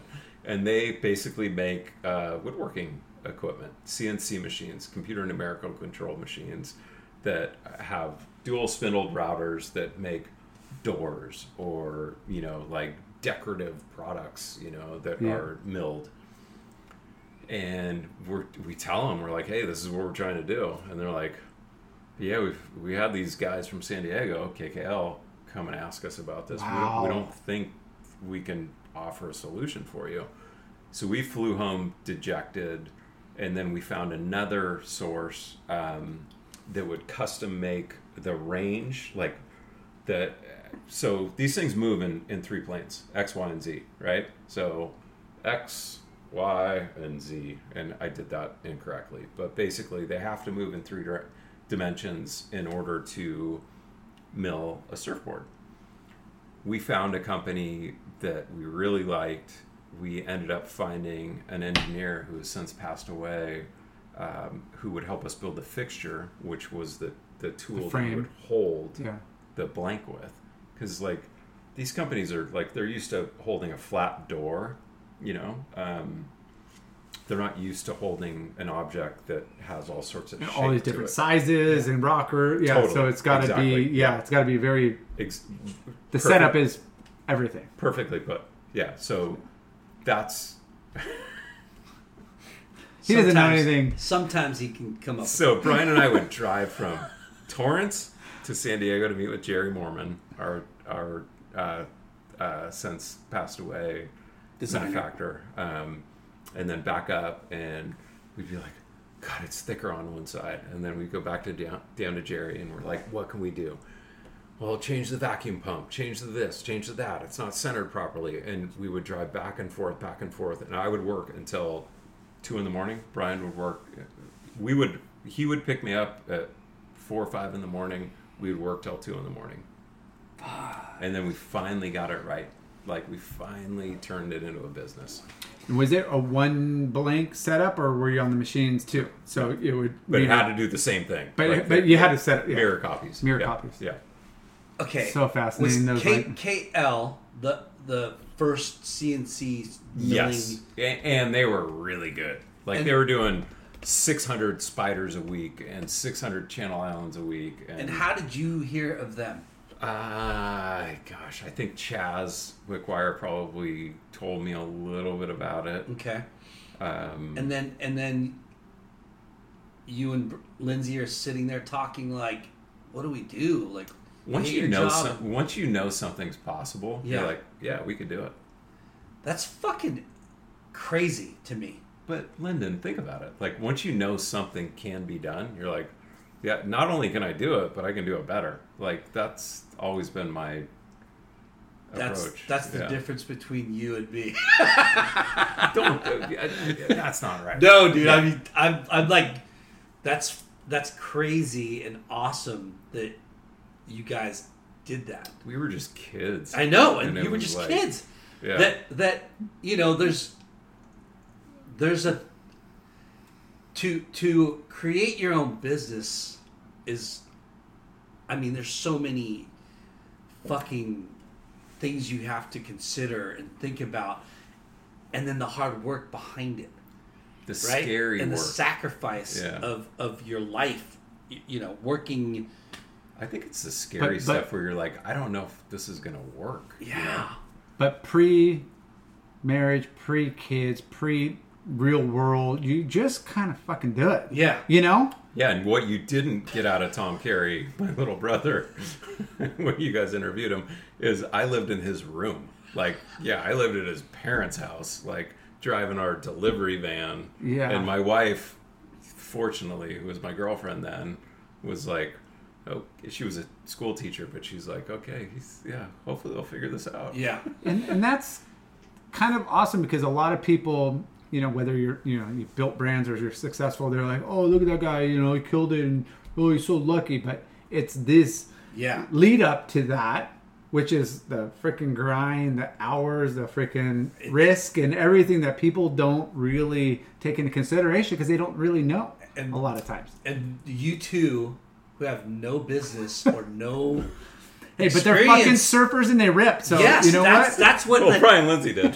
That's what's fucking awesome about the His story. style is so good that I've never heard, and I'm sure millions of people haven't heard, which is really neat to talk about. You know what I mean? Like, wow, like you guys. Okay, so you how long did it take for you to make it a business? Yeah. Well, yeah. Not spend all your money on blanks that you're we were chopping up like a freaking. We were living on nothing, and I remember my buddy Jack, who worked for us, like we had this like little 2x4 frame, like we built all the racks, and I remember Jack carrying like 3 harbors, and I'm like, Jack, maybe just carry. I'm thinking to myself, like, just carry one at a time. He's carrying 3, and he knocks all of them into the top, like ruins 3 blanks. So they're triple stringer blanks that have already been milled. That, you know, the blank itself is like $120 at least. Our milling price was going to be another $90. Our delivery price was going to be another, $40. And I'm like, Jack, that just cost blah blah blah blah blah. I just remember so many sickening moments like that. You know, Brian and I both do. Yeah. Like, And I remember Jack, once he hit it, he's just like, I don't know. Hey, we're fucking longboarders now, boys. Yeah. No, like, too bad we didn't have, like... 3 of them, one for you, one for you, one for you. I'll see you at warm water tomorrow. Yeah. We can cut them in half today, and, like, Stamp will make... but no, but that's stuff that just happens without, like you... So... Yeah. What was the... Did you guys split up duties and roles? Pretty much. Brian's like, he's so mechanical, freaking smart. Like he understands. We both understand process really well, but Brian understands detail and how to program. He doesn't have my ADHD where he can sit down and understand exactly how a design software works. He can understand exactly how our CNC machine worked, and I didn't have the patience for that, and he was perfect at that. But Brian hates talking to customers. Yeah. Like, he really hates it.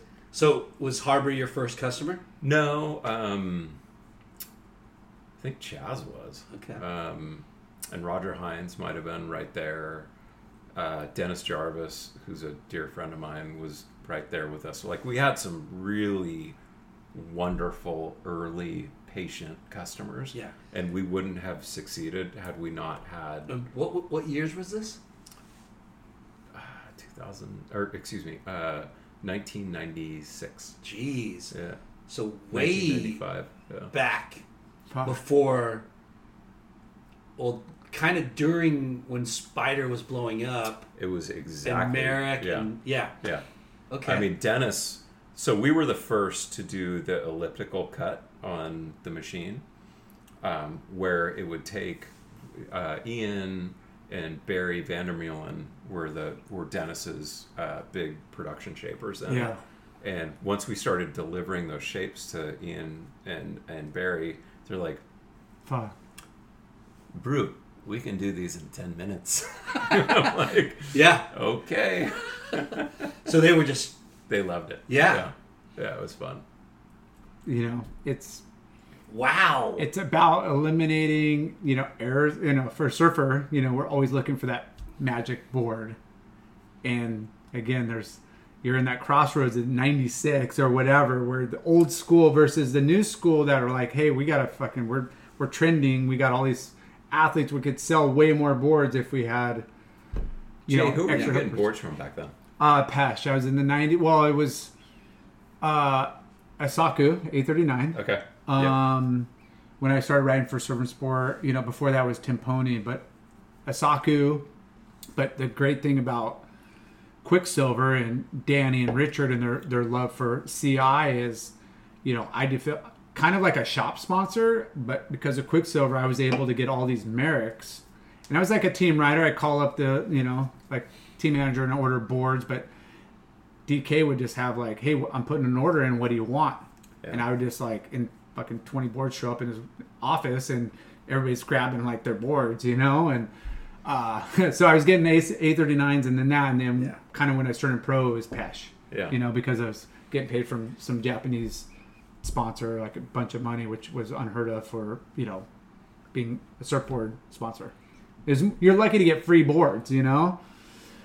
But Pesh was they're all awesome. I mean, I had great boards from everybody. And then towards the end, it was Jeff Doc Lausch. And then I just poured out. And then now I'm Stamps.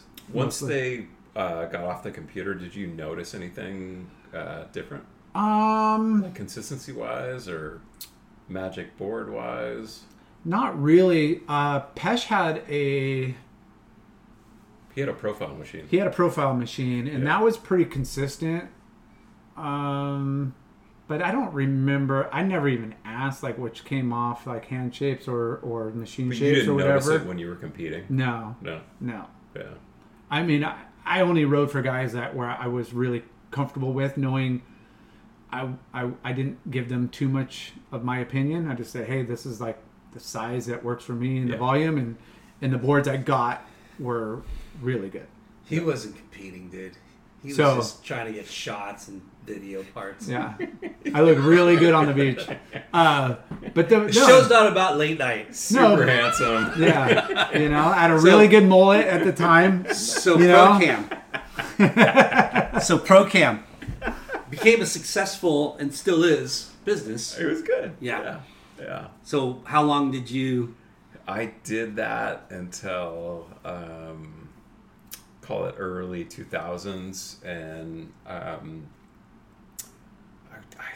I was kind of getting sick of being dusty, to be honest with you. And You're in a workshop. yeah, and I love what Brian and I built, and I love Brian and Will for the rest of my life. But I was like, dude, I don't want to be dusty for the rest of my life. So I went back to business school. I was getting After USD or was that? it was before, Okay. yeah, and went and got interested. There were a few things that I was lacking that I really knew I wanted to get good at. And one was like finance. Like I knew I didn't understand based on my high school or college education. I didn't know accounting as well as I wanted to. I didn't know economics. I didn't know corporate finance. There are a bunch of things that, like, when I would sit in a room with certain people, I'm like, this motherfucker knows more than me, and I don't like that. Yeah, I didn't like it. Yeah. And so It's a good room to be in, though. You know, like that means you're associating yourselves with, you know. Gosh. I just didn't like it. Yeah. So I immediately started focusing on that, and that kind of put a wedge in between me and Brian, temporarily. Like, we're still best friends, but I ended up getting a call from Quack. He's like, "Hey, Colby, I hear you're in business school. We don't have a lot of, guys that grew up surfing for us that know how to work a calculator. So would you mind coming in? Would you mind coming in for an interview?" That's what we're missing in this fucking industry. Yeah. I don't want to sidetrack or bar, but I just want to emphasize that we need to hire within, and there's a lot of fucking smart people, and there's a lot of people that aren't going to be the pro surfer route or whatever, but they have a skill set that could be very beneficiary to our industry surfing. that are fucking surfers. Yeah. Hire fucking surfers, people. So wait. Sorry. So you're at ProCam. You're going back to business school to elevate your knowledge of finance, and Quack calls you out of the blue. Calls me out of the blue, and then he's such an asshole. And Wait, you know this about have him. you been like conversing with them at all, like this whole time? Not really. I was like modeling for them with Kelly on some like. Give us a blue stick During right this now. thing? Yeah. Like, when was the last time that you? No, did it was that? like when they were doing the Rolling Stone and GQ stuff. Yeah. So like I was in touch with Danny. Okay. But how many But years? but that's mainly because of Taylor. So Taylor Wizenan, Okay. who is like one Amazing. of my best friends. Like, 'Cause I talk to Taylor every single day. Taylor's like, "Rob, we need a model, and I know you don't really surf that well anymore, but you could go sit in for this thing." While you're at ProCam. While I was at ProCam, Okay. yeah, Taylor and I are inseparable at that point. Rob, are you making ends meet? All right, I'm going to throw you a couple of gigs. All right. Oh, and Jay, it was like $500. I know, but I'm just saying. And some clothes. Yeah. Maybe, yeah. But that's the network. Yeah, but so Quack like pulls me in, and he's like, "Cole, I don't want you to be too excited about this, because this could be nothing. Because we're talking to a guy from Harvard Business School, but we thought you'd be a nice person to interview for this." And I ended up getting a job. Great working dig, for but a Quack. perk. Yeah, Little he always does that. Little dig, but hey. Under promise. No, he's always like happy to punch you in the stomach, but like lift you up. Yeah. You know, like 2 Just seconds saying there's later. other candidates. Yeah. And he ended up hiring me. Yeah. For what position? It was like The Harvard Business School guy is that fucking kook. Yeah. He's For- like, for- yeah. For what Just We'll position? get Colby for less money. Guaranteed. This guy can do some things. Hey, but throw this some guy, throw some clothes at him. Throw him a freaking catalog Yeah. shoot, and then make what him was run the our book. position that It you were was getting? remember the Quicksilver Entertainment thing that Danny was doing? Yeah. Which was actually super cool. I thought it was wonderful. There were some internal conflicts around it, but I ended up taking that job with Danny. Brian and I talked about it, and Brian's like, "Hey, dude, you can't do both." So I got out of ProCam, got into Quicksilver, finished business school, and that's what I ended up doing for a So long time. what were you doing? What was your role at the Quicksilver division? We did a bunch of things, which were, in retrospect, like kind of rad. We produced a series of girls' books called Luna Bay, which were girls' fiction series. We did the Surf Girls series with MTV. Wow. We did a VOD channel, which is pre what we now know as streaming. Video on demand? Yeah, which was basically which I did with Cox Cable and a couple of other cable providers that were basically taking surf videos and making them available at your whim. Yeah. Gosh, I'm missing a few, dude. We did 5-4-3-2-1 with Fox, which was at the time, what was that stupid thing called? On Fuel TV or Fuel. Fox? Yep. Fuel. Yep. Yeah, we basically helped launch Fuel. Helped co-fund a couple of different films, including Tribes of Palos Verdes, all sorts of, like, call it marketing Entertainment and entertainment properties that would make surfing more mainstream. visible. Yeah, more visible. Yeah. But you also got to think, like, Quicksilver by then it's like generational brand. You know, you got like, Heritage. okay, how do we access, like, how do we reach all these different demographics? And that's where it gets tricky as a brand. Like, you got to figure out how to stay cool, how to grasp that young guy, but stay, you know, and that respectful to the old dude. Danny and Bob were really good about that. You know, Bob had that vision. Danny had that vision. And Matt Jacobson, who went on to be one of the early guys at Facebook, like, was part of that too. Wow. Crazy. So your role in this entertainment division. I was a lackey. Yeah. SVP Business Development. No, that was later. Oh, okay. So, but I wasn't an SVP, you weren't like, if anything. Yeah, I was in a cubicle next to my friend Maria Barnes. Yeah. She's like, we're going to cut that out. Do? He was a vice president of something special. But you're they hired you for Finance. like finance. Yes, and maybe entrepreneurial, call it chutzpah, you know? Like, I could go get after a project. But what I'm saying is, like, you they hired you for, like, finance ideas, but you were doing, you evolved into something different, right? I think what Danny liked is that I could communicate with the marketing staff and they knew me. And they're like, okay, Rob, I'm not the enemy. Like, I'm a good guy.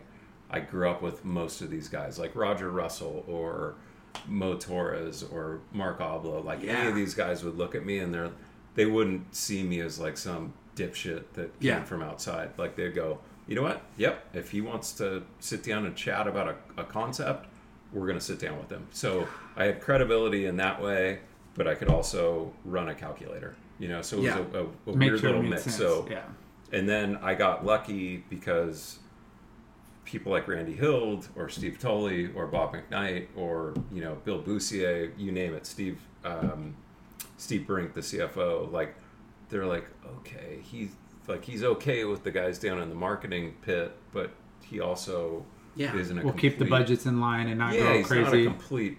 Yeah.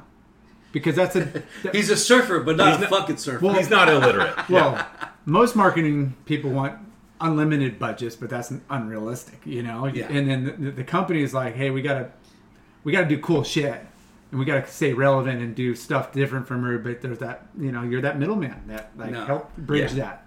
You know, I wouldn't mean middleman is bad, but you are. Yeah, right? But you're communicating with a business finance sense, but you're making it. I love how both sides, Jay. Like, including, like, back to Taylor. Well, Taylor is super smart in that way as well. Like, but I'd be like, all right, dude, like, this is what we're dealing with. Like, let's make this make sense, or let's talk about a payback period, or let's talk about, you know, things that are going to make sense to these guys that are talking to Wall Street analysts, which, you know, fucking numbers. Yeah. So, how long did you do that position, and then you got elevated? Like right? 2006 or 7. 2007, I think. Yeah. And I mean, this is the heyday of the industry. It was so 2005, 6, and 7. Well, right? 2000 to those, and it was roaring years. I mean, you guys were. It was buying up brands. You guys were taking new categories by storm. You're opening store. I mean, it wasn't just. It was so much fun. Yeah. And very positive. You know, like there were no layoffs. You know, it was like everything was healthy. Positive. It was healthy. Well, business. What I love and we talk about this, how Quicksilver is a surf brand, but it became a big business, and it's gnarly how big it became, and it kind of got out of control, right? Yeah. But they still had people with, it's dorky to say, but salt in their veins in the building. It's not dorky. It's true. It's true. Yeah. Like, that's what I love about the company. And they were like trying to set it up as a heritage brand. Because like these other companies that are non-endemic, Nike, Quicksilver, Nike, Hollister. Vans, Levi's. Hollister. It's all about cradle to grave, right? Yeah. Of trying to engage with that customer from cradle to grave, right? That's how you become once you're a heritage brand. A heritage brand, yeah. Right? And Quicksilver, what I love about it is like they started really attacking, or not attacking, but like specializing in segmenting. Yes, in each demographic, not just like men, women, but like age, right? Yeah. And Waterman's, which was a big point of contention. Which you done, and but the you have Tom Carroll, right? Who's like undeniable, yeah. Who's still on the program, right? And then you have guys like Keckley who ran the East Coast. You know what I mean? Like there was a division for every segmentation, and like Young Guns, and like you know what I mean. You were fostering new. The Tom Holbrooks and the Glenn Moncadas and the Bob McKnights and the Danny Quocks. The lineage is so crazy. They took care of everyone from Keck to to Marvin back in the day to Mickey. I remember when Mickey got out of jail, it was like that's when I was looking after the U.S. operation, and it was like there's no question. Like as soon as Mickey shows up, he's got a job. Yeah. Period. Yeah. Mickey Nielsen was the freaking best dude who ever showed up there. Yeah. So there was this loyalty to the heritage. There was a loyalty to Hawaii. There was a loyalty to obviously Australia. I have a lot. I don't know. I have a ton of respect for what Bob, what Tom Holbrook, what Danny Quock, what Steve Tolley. Yeah. Built. It's incredible. What Bruce Raymond built. Like, dude, there's some, and Alan Green, obviously. Like, I didn't know him, but he's a wonderful character as well. Quicksilver's Quicksilver. We know they were the first to go public in the surf world. Yep. They were the first to, an Australian brand that made the U.S. their home. Like that was the headquarters, and so many people we've talked to, probably the most, Quicksilver's been brought up the most. And Billabong and those other brands but there's a lot of things that come with coming first. Mistakes, and people learn from them and stuff. But like they set the precedent and they set the stage of what can and cannot be done. Yeah. And unfortunately, industries, surf or skate and different things come cool for a year or two, or fashion changes, and you got to ride that in economy. But they freaking have really, they employed so many people, and that's you guys. We were talking about this before we started, but that's the thing that kind of breaks my heart the most. Is like, dude, I loved walking my kids to school in Seal Beach and seeing 30 parents, walking their kids to school, going, because Quicksilver headquarters around the corner. I see him, like that. We're showing up at the same place today. And that doesn't exist anymore, and that breaks my heart. That super breaks my heart. But it's also kind of in the surf shop level as well. You would expect like the local surf shop would have the best ripper kids that are just But there's they a little can't afford it anymore. There's a definitely like it's a trickle down where now I'm going in the shops and I'm like half the kids here don't even surf. Where before it'd be like employees, like employees, like before you'd be like, dude, I don't see you in the lineup every day. I don't think you're going to get a job here. Sorry. You know? Yeah. It's a little, you know, back then it was a little more gnarly than PG today, but Yeah. you know what I mean? It's Totally. and it's not a prestigious like position at the surf shop level that it used to be, you know? But yeah, it's just It'll changed. get back Business there. has changed.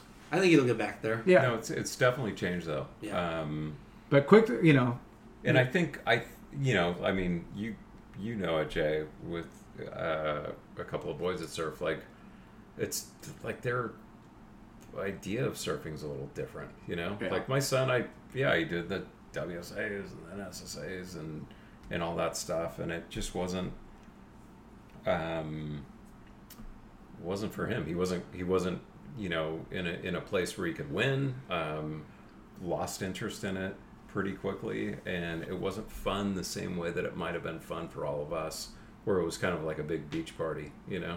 That's what I remember it as. Yeah. I mean, you know, whatever you got. Yeah, because I Finals or whatever. never won anything, but I loved being at those things. Yeah. You know.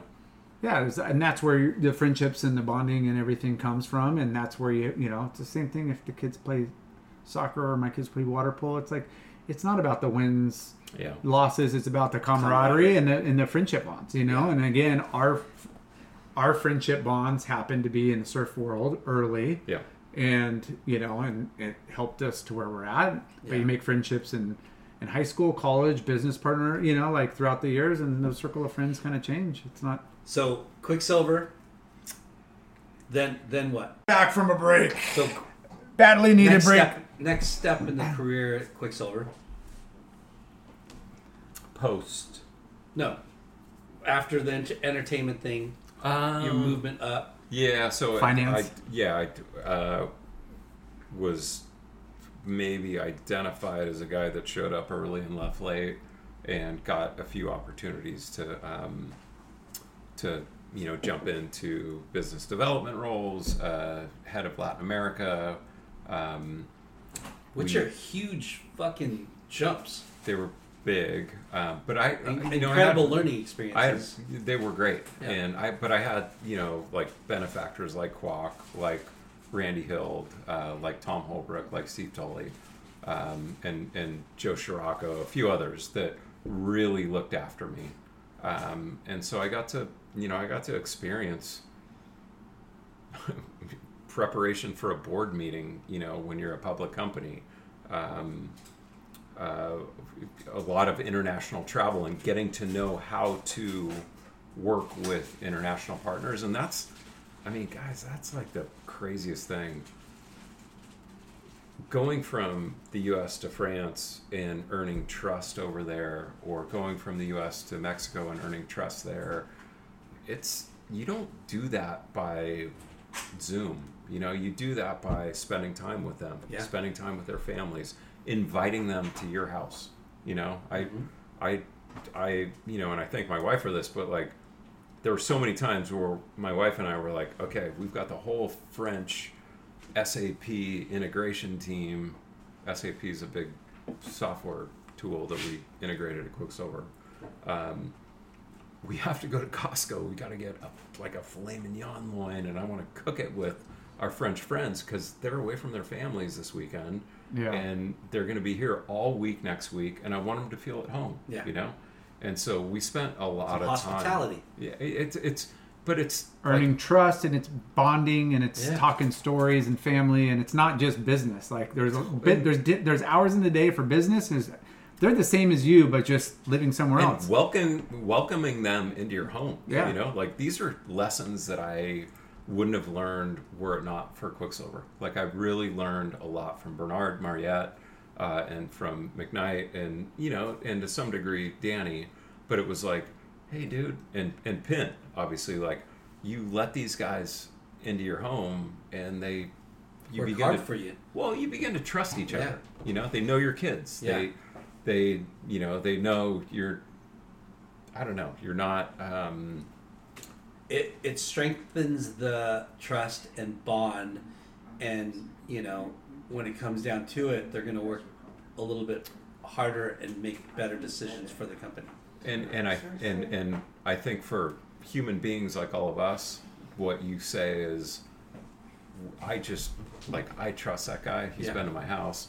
He trusts me because I've been to his house. Yeah. And I spent a lot of time on building those relationships. So that was the call it post, entertainment division era of my Quicksilver life.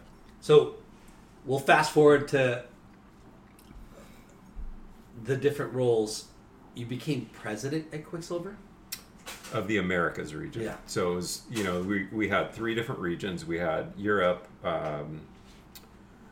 we had Asia Pacific, and then we had the Americas. Asia Pacific, encompassed, South Korea all the way down to Australia, including Japan. Europe was a giant animal, which I think we had like 350 stores there. And then the Americas region that I was responsible for was basically Canada all the way down to the tip of South America. North Canada, America, Central, South, all of Yeah. all of America. And Which probably... It was $1 billion in revenue. Yeah. And Big portion. Yeah, it was. I had 1,000 employees in Huntington Beach, but I think writ large we had like 3,500 employees in about 180 stores. Yeah, in the Americas region. That's amazing. So it was a big deal. So would you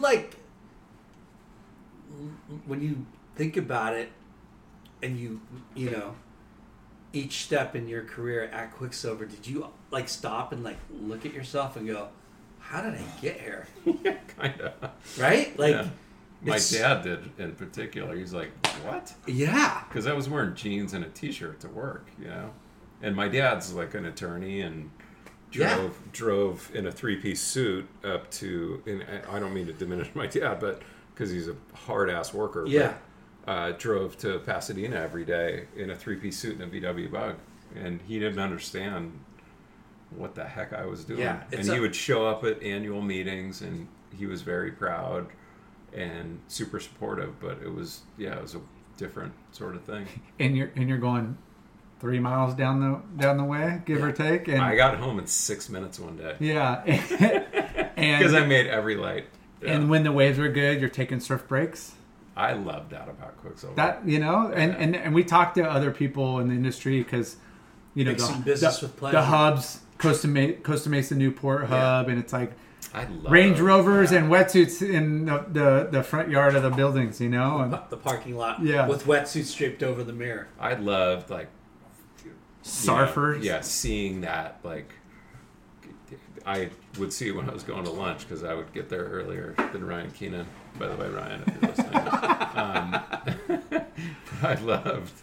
I loved that. Yeah, I loved seeing everyone going surfing and going surfing at lunch, and I would do it. As much as you could, As much as I could. Yeah.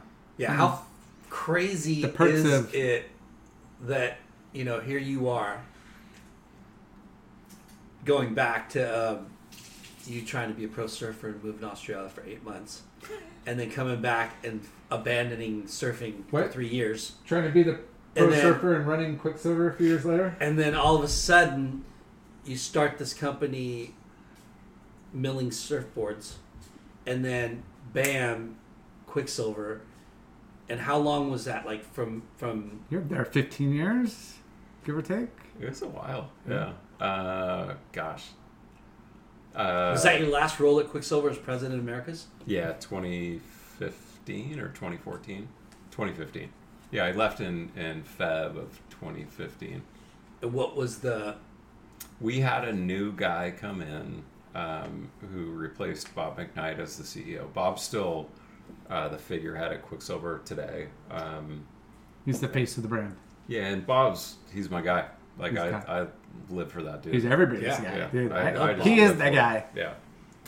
The new guy that came in to replace Bob was not like Bob, was not a guy that I connected with, and so it became pretty apparent that I needed to hit the road. So I hit the road. And were you... Did you have an exit strategy or? No, I actually, our head of HR said to me, who was a friend, she's like, hey, your contract is coming due at such and such time, and they're changing your reporting structure, so you're no longer reporting to the CEO. You're going to report to so and so. You can call your contract and get your severance and just disappear. Because they broke a contract, kind of. They basically put me in a position where I could call my severance in, which I did. Good for you. But I also knew that they were close to going bankrupt, which, thank you, USC. Like, I knew what was coming. Saw writing on the wall. Yeah, and so, like, 6 months into my 18-month severance, the check stopped coming. And I called my wife, and I'm like, I didn't call her. I actually talked to her over a cup of coffee. I'm like, babe, we got to make some I got to figure changes. some shit out. Yeah. So that's not guaranteed. Well, it was, yeah. Until you go bankrupt. Oh, yeah. And then, gosh. yeah. So it was a you lot had of 12 money. months left on your contract. Can I ask you what your highest salary was at one point in time? That's personal, dude. We throw that out there. This guy, he's all about numbers. Well, Lyndon, it was big. It was a lot. No, it's just like kind of a disgusting number to think that you're not going to get, when they go bankrupt. Yeah. And you have like 2 kids in college, and you have a bunch of shares. I'm sorry to laugh, but I mean it was gnarly. It was shocking. Yeah. But I knew I knew it was coming. Yeah. Good for you. Like, you know what I mean? Like, to be able to accomplish what you did and work for that company for that long, and like, it was the best company, Lyndon. Like, I loved working for Danny Kwok. I loved working for Tom Holbrook. I loved working for Bob McKnight. Yeah. I loved working for Joe Scirocco. Like, these were the best guys. Yeah. Like, the best guys. Greg Ziegler. Yeah. I could list 50 of them who were just wonderful mentors to me.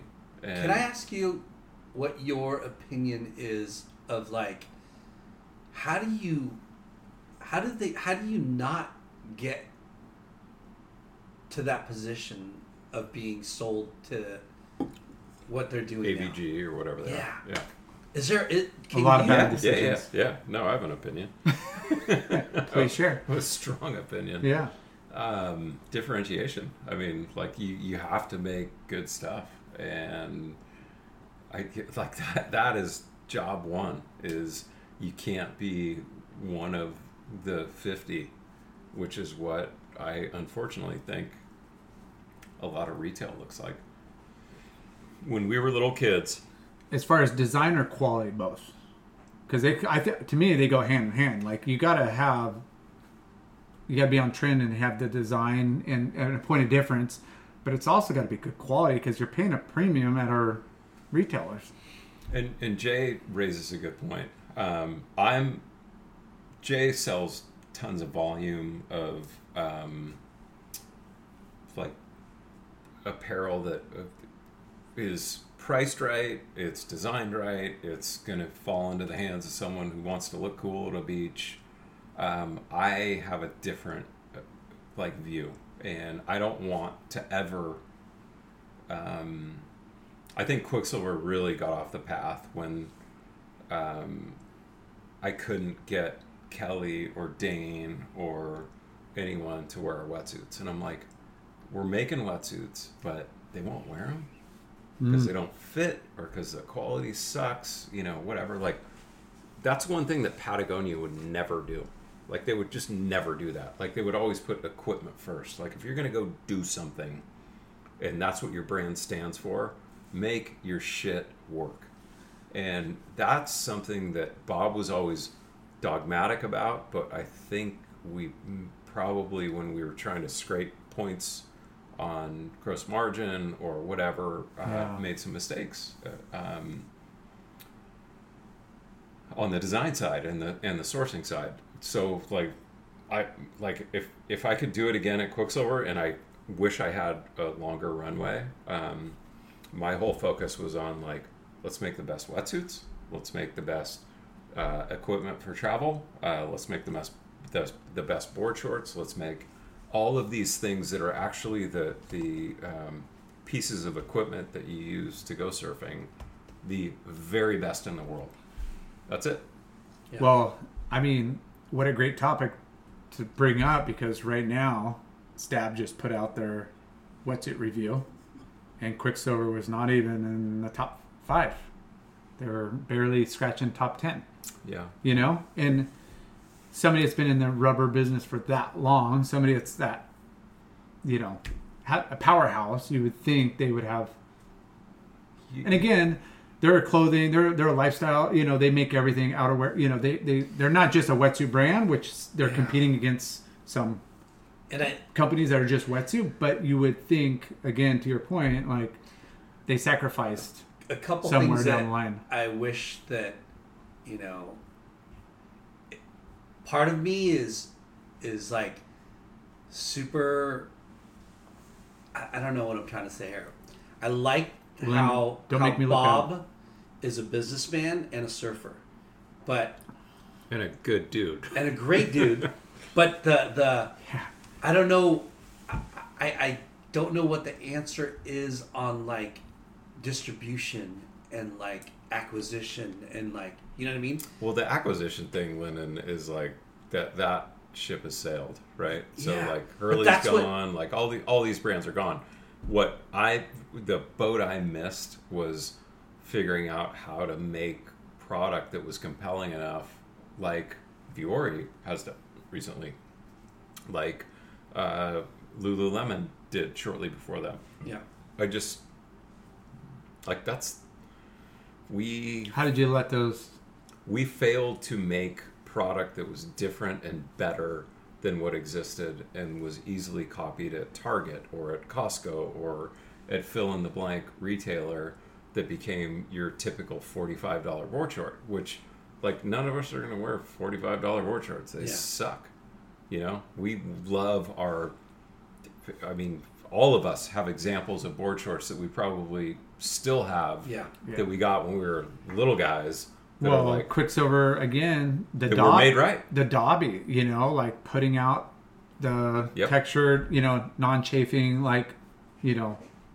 You have to have a reason to exist. Like, you have to. We're in action sports. It's got to be innovative. It's got to be technical. We're all, I wouldn't just say humanitarians, but, you know, we're earthers, meaning like we want to protect textile industry. It's bad, you know, and it's too easily copied these days. We gotta be. You gotta okay, like you have to have a point of view. Yeah. Okay. You leave Quicksilver. Yep. You didn't have an exit strategy. Well, I thought I did. Sit back and collect the Benjamins. Wait, did you have stock options? You were able to play that? Huge stock package. Yes. Yeah. Yeah. Awesome. No, okay. No. And guess what? It was worth. Really? Donut. Yeah. Oh. Yeah. No, actually, this is actually, I'm happy to share this. I was the first, Pierre Agnes, who has passed away, was like a real, like he's my big brother, like along with Craig Stevenson. And along with Greg Healy and McKnight, like the group of us had pretty significant stock packages, and I hated this fucking new CEO so much that I left. Like I dropped it all, and they could have been worth, you know, a decent amount of money.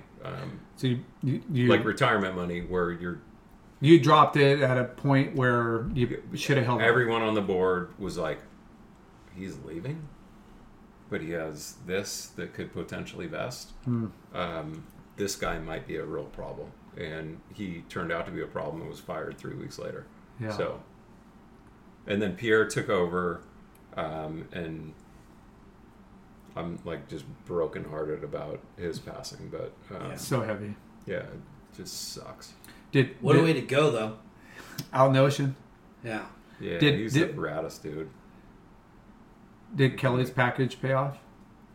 I think he did okay. I think he had the right. I think he had the right mentorships on when to sell. Yeah, I think he's pretty rich. I think he did better than me. Bob McKnight, he's sitting all right. No, I'm just kidding.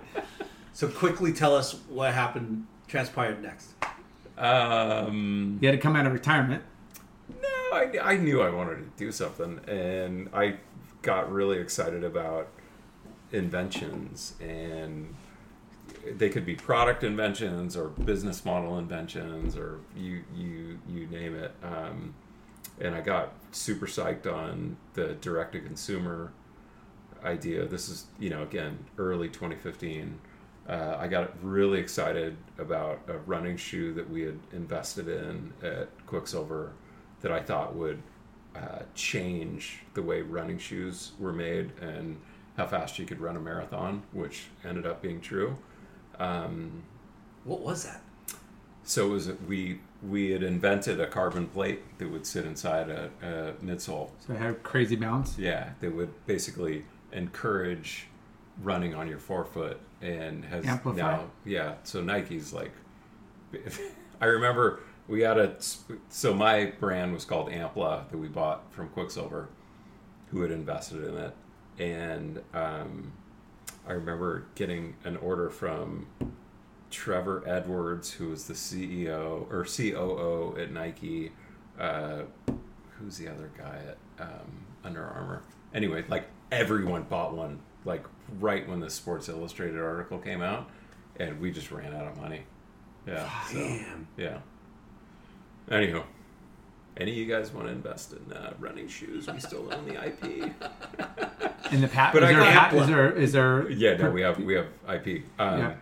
But I got property. excited about just doing something different. What I didn't want to see were like shelves and shelves and warehouses full of different prints and different color blocking and different, like boring shit that we've seen forever. I wanted to have 2 SKUs and sell a bunch of them, and that's kind of where I focus my time. Does that make sense? Yeah. Totally. Yeah. I mean, simplify, and the performance speaks for itself, which... And make something that deserves to exist. I mean, that's the big thing for me, is like, we don't need another board short. We don't need another beach towel. We don't need another anything. Like, make something that deserves to exist. Yeah. Which is hard in this day because, again, we're consumers, and I think it's brainwashed, like it's kind of it's a bummer that we want versus need. But Jay, I remember when you had Matusas on the very first time, you're like, Rob, these things are insane. Like, you loved that they were different. Well, they weren't petroleum based, which was the Yamamoto, message of limestone based materials. So the properties, and again, you could correct me, but it was a superior product in many ways. It was denser, but yet when they blew the nitrogen in, it was very organized cell structure. So when they stretched, they didn't break down. Whoa, dude! Yeah. But you loved them. But they were better than what existed. They were way better and warmer, and they look cool too. Well, they definitely look cool. The Hydro Seal, but the fact that you didn't have to go like a warmer, thicker suit to stay as warm. Yeah, that was the selling. That was like, you don't have to put on a 4.3. Yeah, you can if you're a wuss like this guy over here. He wears it in the summer. I run dare you? I run at fucking 8,000 RPMs all the time. I'm sweating right now. Easy. I'm sweating right now, bro. Okay. Ampla. Then what?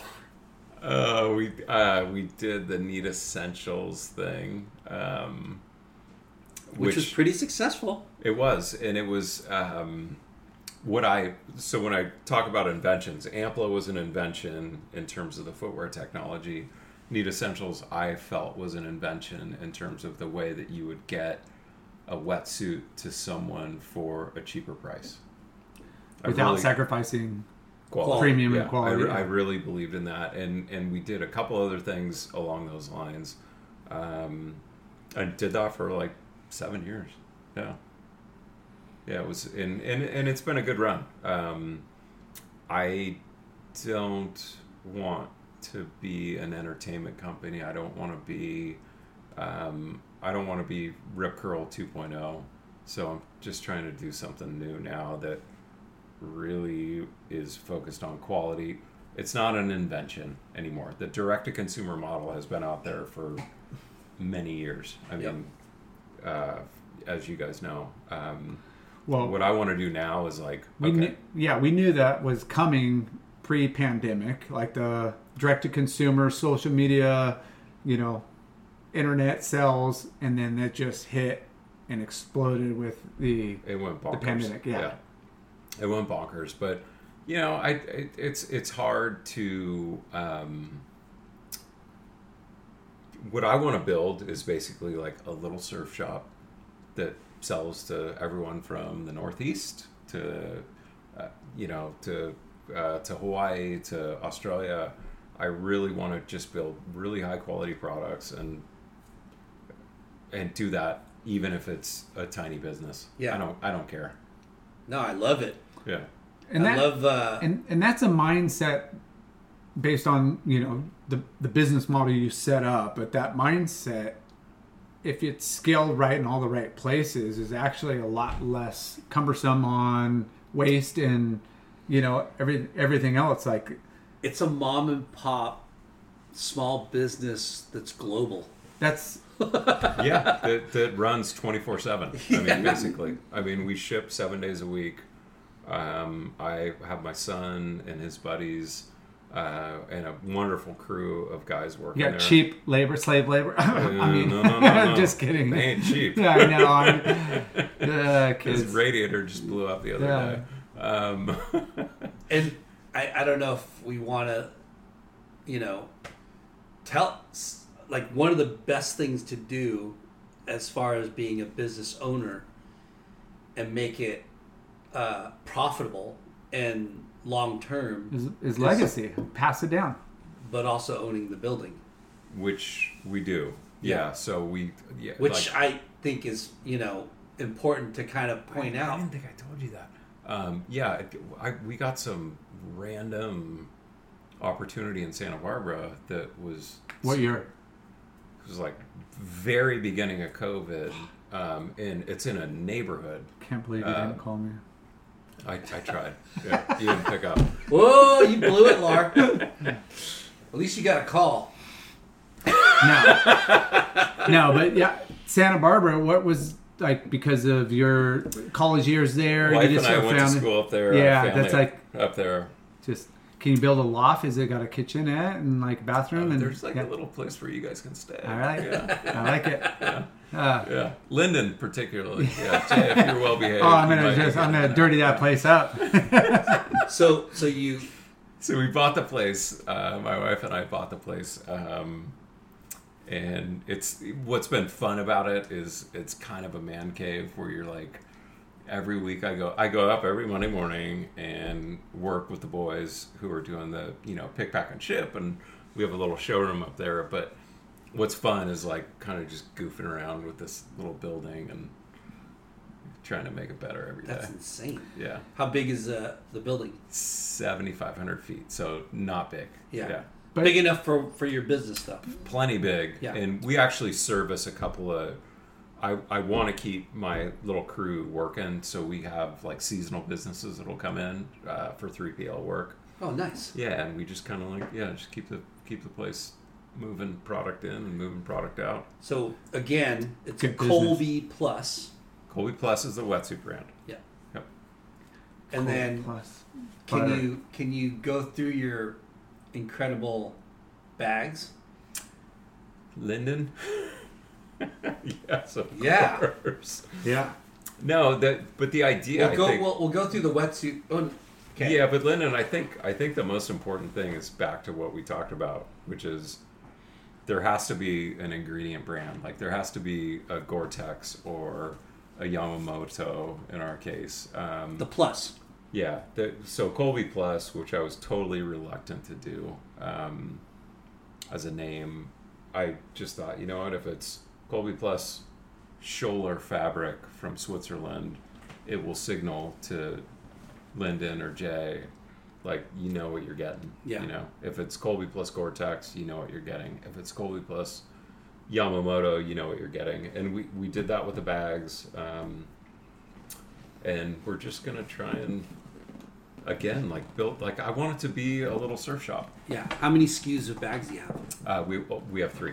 3. Yeah. Okay. And then we've got leash and traction coming out. We've got wetsuits, board shorts. But it's going to be a simple line. Unfortunately, only for men, at least on the wetsuit side. So, yeah. Yeah. You gotta start small and kind of, So you have work through it. a big duffel, right? 80 liters of... We could fit you in this, Lyndon. Yeah, I think I could scrunch up in there. I don't know. He's kind of a little Bro. heavy. I will No, kick you in the ding ding, bro. He's a little hairy. I don't know. And then you have that sick flip top, right? Yeah, so I mean, honestly, like, I'm a giant Patagonia fan, as you can probably see. All welded seams, waterproof. Yeah. This is you can take it anywhere in the world. But show the camera. But Jay, like, squeeze that squeeze thing. it. Like, I pop this like a zit. I can't. You can't. It's airtight. you can't sink. It's waterproof. That thing's It is. amazing.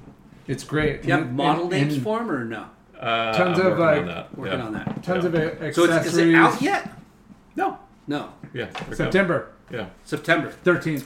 So these guys sooner. are landing on the 27th of this month, and then we'll have wetsuits for sale. Call it the first week of September, but it's too damn warm to surf in a 3.2 right now. Yeah. Let alone a hooded 4.3. But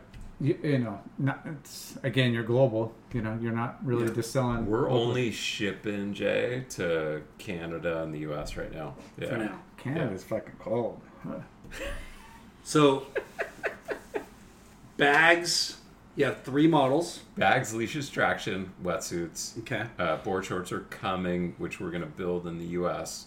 But What kind of what different leashes? Like 6 foot comp.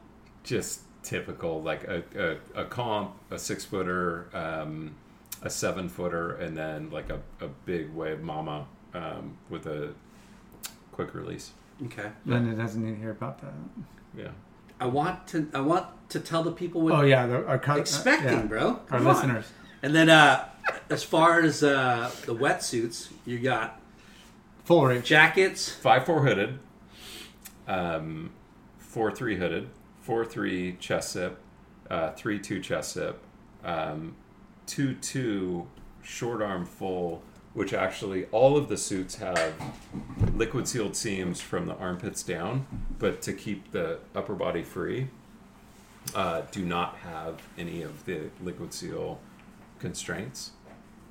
And Melco tape across the the chest zip.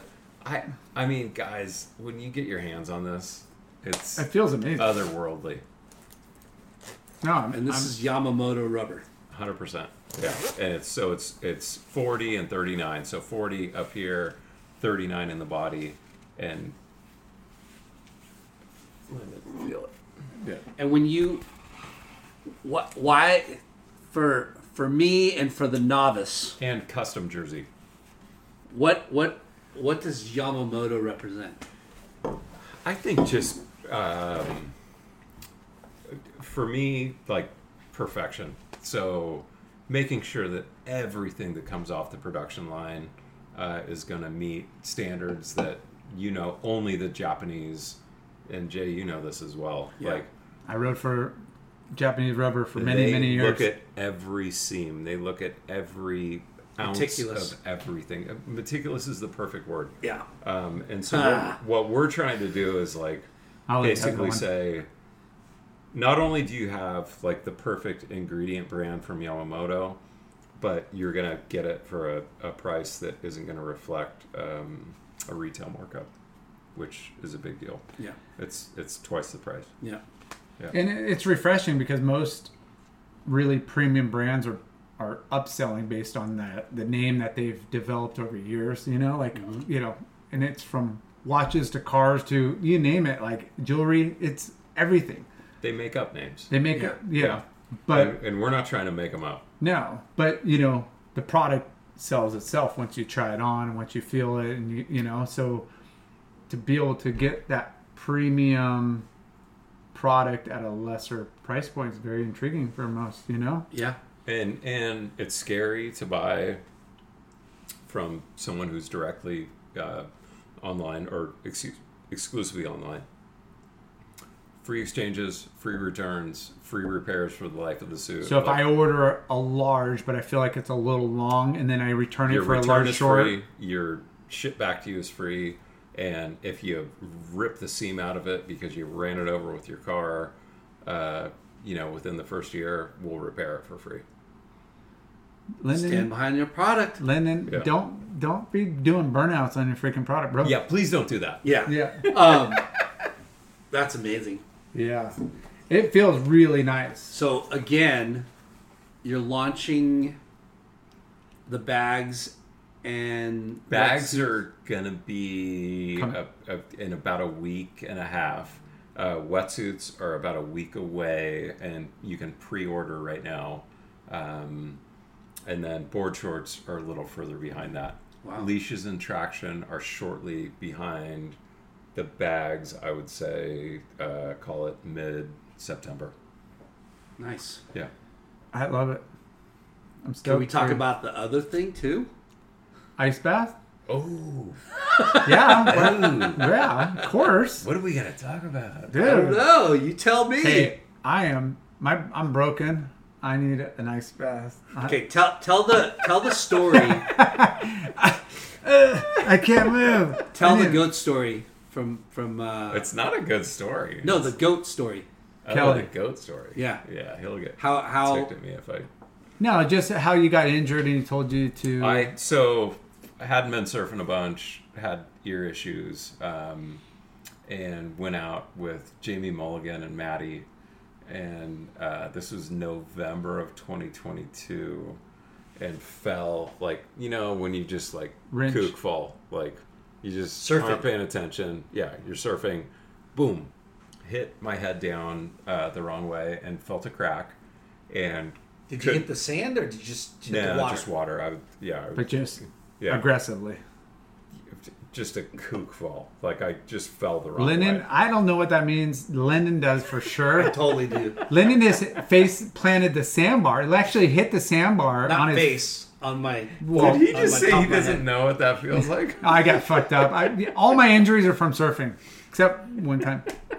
I'm broken everywhere, dude. Don't talk to me about. Hey, the show's not about you. I'm just giving you. I'm just easing your burden. So over go there. ahead. Go ahead.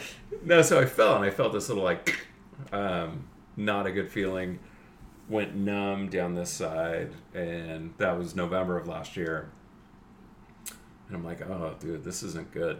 And I immediately like atrophied. Couldn't do a push-up. Couldn't stand up on my board. Obviously, couldn't do a burpee.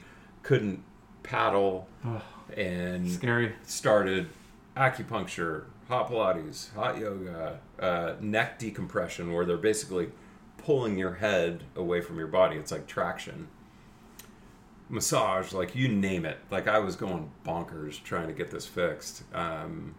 Nothing worked. January, when the waves got big, I got a text from the goat, or maybe I texted him. I don't remember how it Robert went. texting Robert. Yeah, and he's like, he's like, all right, I'm coming into town. I think I texted him a video of a wave on Southside Seal, and when I saw him, he's like, why are you in like clothes on a bike? And I'm like, because I can't. Well, first of all, like I'd die if I was out at Southside Seal right now, but I can't get up to my feet on a surfboard. So he said, do a water fast for 5 days.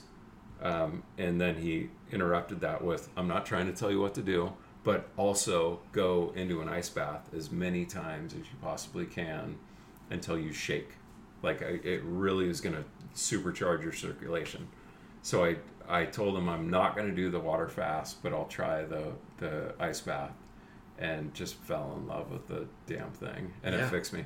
Yeah, and then and it was like instantaneous, practically. I don't want to say it that way, Leonard, because like I was doing other things. Yeah, like you're progressively getting better, but not at the rate that you should have. Working out, I was doing everything that you should do to fix it, but this supercharged it.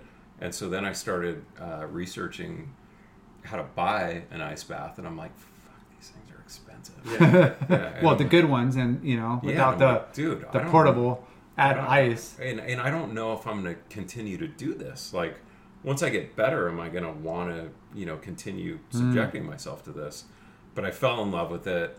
My little sourcing mind got me into a couple of suppliers. My little crew at the warehouse, they're like, let's make a couple. So we bought our first tub on Wayfair and started like doctoring this thing up. And then we, kind of advanced to the point where we built a really, what I think is like a really good group of products that are super effective, freezing cold, but not something that you would hide on your side yard. Like they would be something that Jay Larson or Lyndon would be, psyched to like have out next to their pool. And that was kind of like what ended up being like not just a therapeutic solution, ended up being something that I thought was an aesthetic and, therapeutic solution. Yeah. So we started. And you call that SantaBarbaraIcebath.com. Can I ask where your photos on your website are from? Maybe one of her friends' house establishments. You know where one of them's from. I'm just putting two together. Association people we know that have places up there. But one's on Halama Road. Looks amazing. Yeah, one's in Montecito. Yeah. The other one's like right on the Mesa in Santa Barbara. So. All Santa Barbara. All Santa Barbara. Yeah. No Seal Beach. Yeah. No, but I mean, you need two in Huntington. Yeah. I'm working on it. Yeah. We need two right here. Yeah. Right? That's what I'm saying. They look awesome. But it's I wouldn't say it's trendy because it's been around for centuries about, like icing and stuff, but it is trendy in retrospect to a business, It's super. But you're going to get your people that have done it and committed reap the benefit, and the word of mouth is like, that's the message. What's crazy, boys, is like, you take an Advil, how long does it take? I don't even know. Like, does it take a half an hour or whatever? And I hate pills. Okay, so if you have to take an Advil, how long does it take? I'm gonna guess that it takes a half an hour to kick in. This takes 3 minutes. Like, you jump in an ice bath, it takes 3 minutes. It's not comfortable. Yeah. No, it's way easier to eat 3 Advil, but you jump in one of these things, you are fixed in 3 minutes. Yeah. It's super gnarly. And I thank the goat for... Yeah. Well, so another goat story. I'm in Santa Barbara, and I service that area. I get up early. There's never waves up there, so I understand why you quit for 3 years while going to school, because there's fucking no waves up there.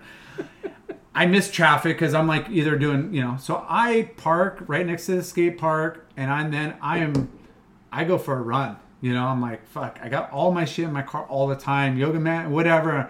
I go for a run, and I'm running, and I get a tap on my shoulder. Like, this is years ago, and I get a tap on my shoulder, and I look, it's Benji Weatherly, and he just got out of the water, and this is middle of winter, and it's like freezing. He's like, I thought that was you. I saw your van. I saw you running. And I'm like, what the fuck? Benji Weatherly? Yeah. And I'm like, what the fuck? He's like, I got in a car accident. He got T-boned in his Prius when he was living up there. And he's all, yeah, Kelly's got me coming down. I gotta go in the water as much as I can.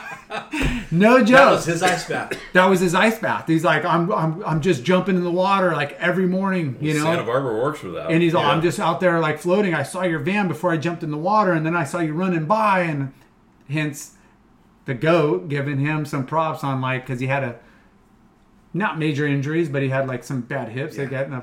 His car got totaled, and he was doing his ice bath. And now he was strict with me too. He was like, "Hey, I'm not trying to tell you what to do, but this is gonna work." Yeah. But he's done that to other people, like I just brought up. I'm like, and he fixed me. Yeah. And I texted him. I'm like, "Dude, thank you." And by the way, I started a company doing this, and he's like, "Holy cow," you know, or whatever he said. It's epic. That's amazing. And I told you my goat story on cold showers. Like he inspired me to take only cold showers. I never take ever cold showers. You can't do the hot cold? I don't do any. Why? Well, I'll do the hot and cold if there's a sauna. Well, I get my. But I never. And I told you, like, I feel like it's helped me not procrastinate, and it helps me like. Does it work with the gout? I think so. But here's one thing though. What's crazy? Not crazy, but I'm a Waco, right? Yeah. So last May, and you know how fucking have you surfed Waco? Unfortunately, yeah. Did you not like it? I loved it. I'm the worst. Like so I did it. I destroyed 3 surfboards there. Did you really? Yeah. That sounds like what I would do, but No, I'm a super actually kook. Yeah. got a lot of waves So and rippable. surfed a ton and was super sore. They have an ice bath there, right? Yeah. And the next day, the next hours, nothing. You're and I back. did it, the 2 days we were there, never sore. So, yeah. and I'm an old ass man, so I should be sore. But Well, we saw it at Kelly's event too. Yeah. Those dudes were sitting there, like, I mean, freezing their butts off. it's the best. Like I said, it's something that's been proven over a long period of For time, and now a they're long making time. accessible, to the home, Yeah. or office or business, and you need to go to SantaBarbaraIcebath.com and check it out because they have some really beautiful tubs. I'm in. I'm sold. I can't I'm gonna order believe one right this now. guy. We're gonna have to wrap this up. It's almost 3 hours. Oh But- gosh.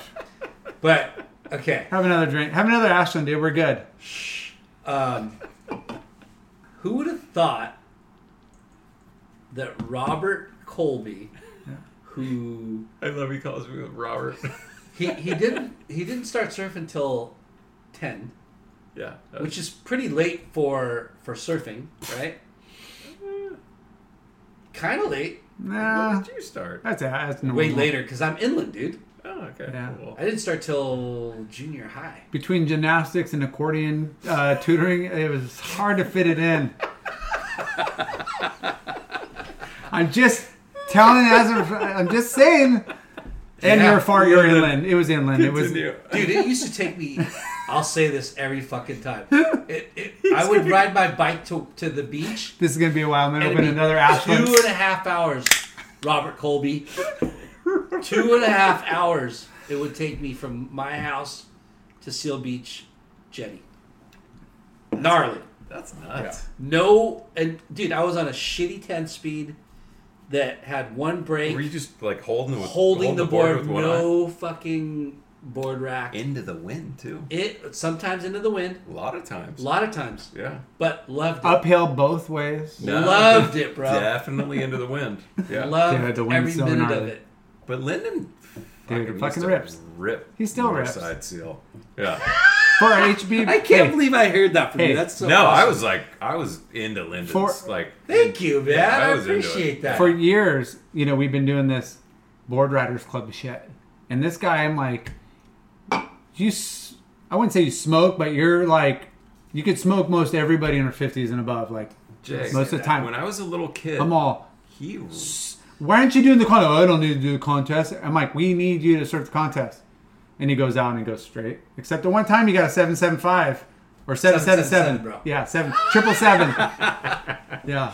No, but Lyndon and the Joey show's just not felt about you boom. or me. Yeah, just shows about Robert Colby. It's fucking late night with Chalky with our guests. Yeah, it's about us. Come on, dude. Colby Plus over here could sit back for a couple minutes and just listen to you tell us about. I don't need to talk about. All right. Me. I No. need to talk about you. No. But the board riders. Oh, you, yeah. Are you partaking on the Seal Beach team? No, because I suck. Like, I'm so bad. Yeah. We have guys like Chad Wells and Tim Stamps and Chaz Wickwire, who are, like, who's paddling around everybody. Yeah, and, we're like really good still. Put Yeah. Chaz out first because he's going to freaking screw. I gotta say, I'm terrible compared Dude, to those you're guys. not Mikey terrible. Riley, like, Yeah, but he's in the 40s. Simmons is in the 40s. I think Mikey might be creeping No. up on me. No, he's a year or what two a younger than me. great like talent pool too of Seal Beach. We had a fun little crew. Yeah. Yeah. And that's what it's about. Like, again, everybody wants to win, but it's about the community and the bonding and the events and the fundraisings and all the cool things that they do within the community. Hanging out at Mahe, doing your guys' like award ceremonies and shit. Like, It's that's such a epic. neat. It's so cool what Casey and Ziggy Dude. and Chris Marino. and Chris built. Yeah. Like it's so freaking cool. We love it. Yeah, and, We do and love it. It's the best family thank God beach they did day. it. And I miss Casey terribly, but like, dude, what a rad legacy. Yeah. Awesome. And I'm so stoked that it's spread across the country. You know? Totally. And Dude. the fact that it never existed is so weird. Well, Like, it's weird because like there's been semblances of it that I've heard from the older dudes like Dwight Dunn. They said tried that to there get it, used yeah. to be like Yeah. clubs, but it never got organized. And But when I lived in Australia, that was our thing. That was the thing, It was yeah. like Shell Harbor board riders and Warilla board riders. I remember those events. They were big deals, and it was young and old alike. Yeah. And there were fun things that were happening on the beach, and there were fun things that happened after night. Yeah. Or, excuse me, after the event. And I don't know. I Dude, think- it's rad that we're doing this now. It's insane to show up at some of these events and see Matt Archibald, Pat O'Connell, yeah. Taylor Knox.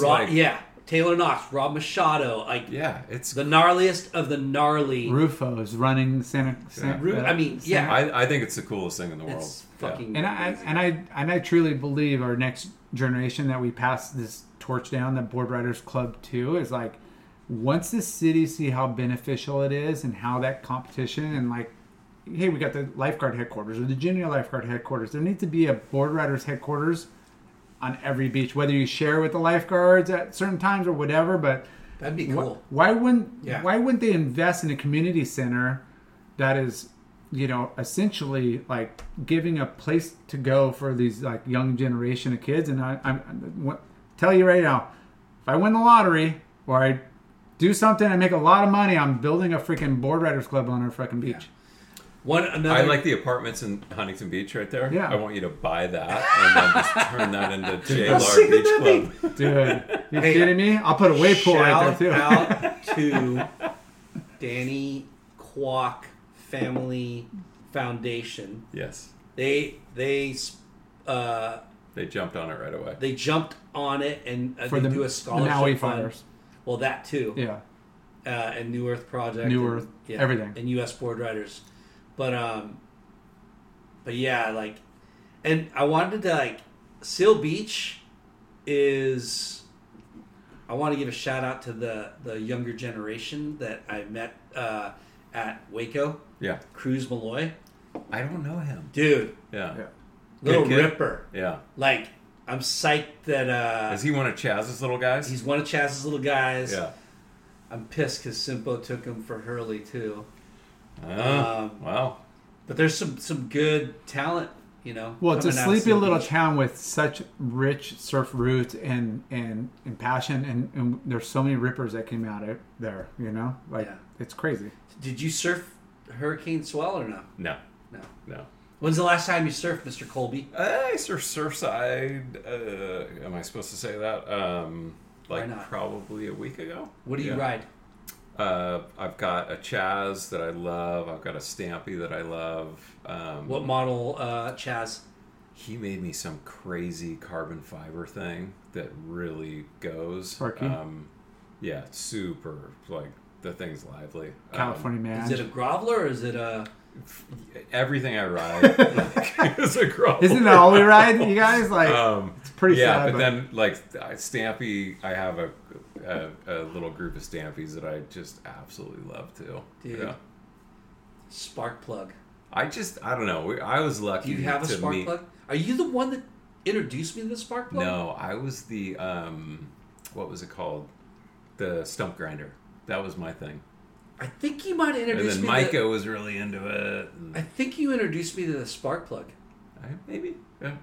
And that was like, I don't know, fucking a long time ago, but dude, that is like the best California Huntington Beach surfboard I've ever. I think The spark plug? Both those Spark guys plug. make. I mean, all these guys that we know like make boards. and that's what we preach. We've had so many Yeah. good shapers Doc, same thing. on Yeah. the podcast, and support your local surf shop, support your local shaper, support your local retailers. Like it is about like. So this is something that I want to talk to you guys about, and we can again delete this, but my big,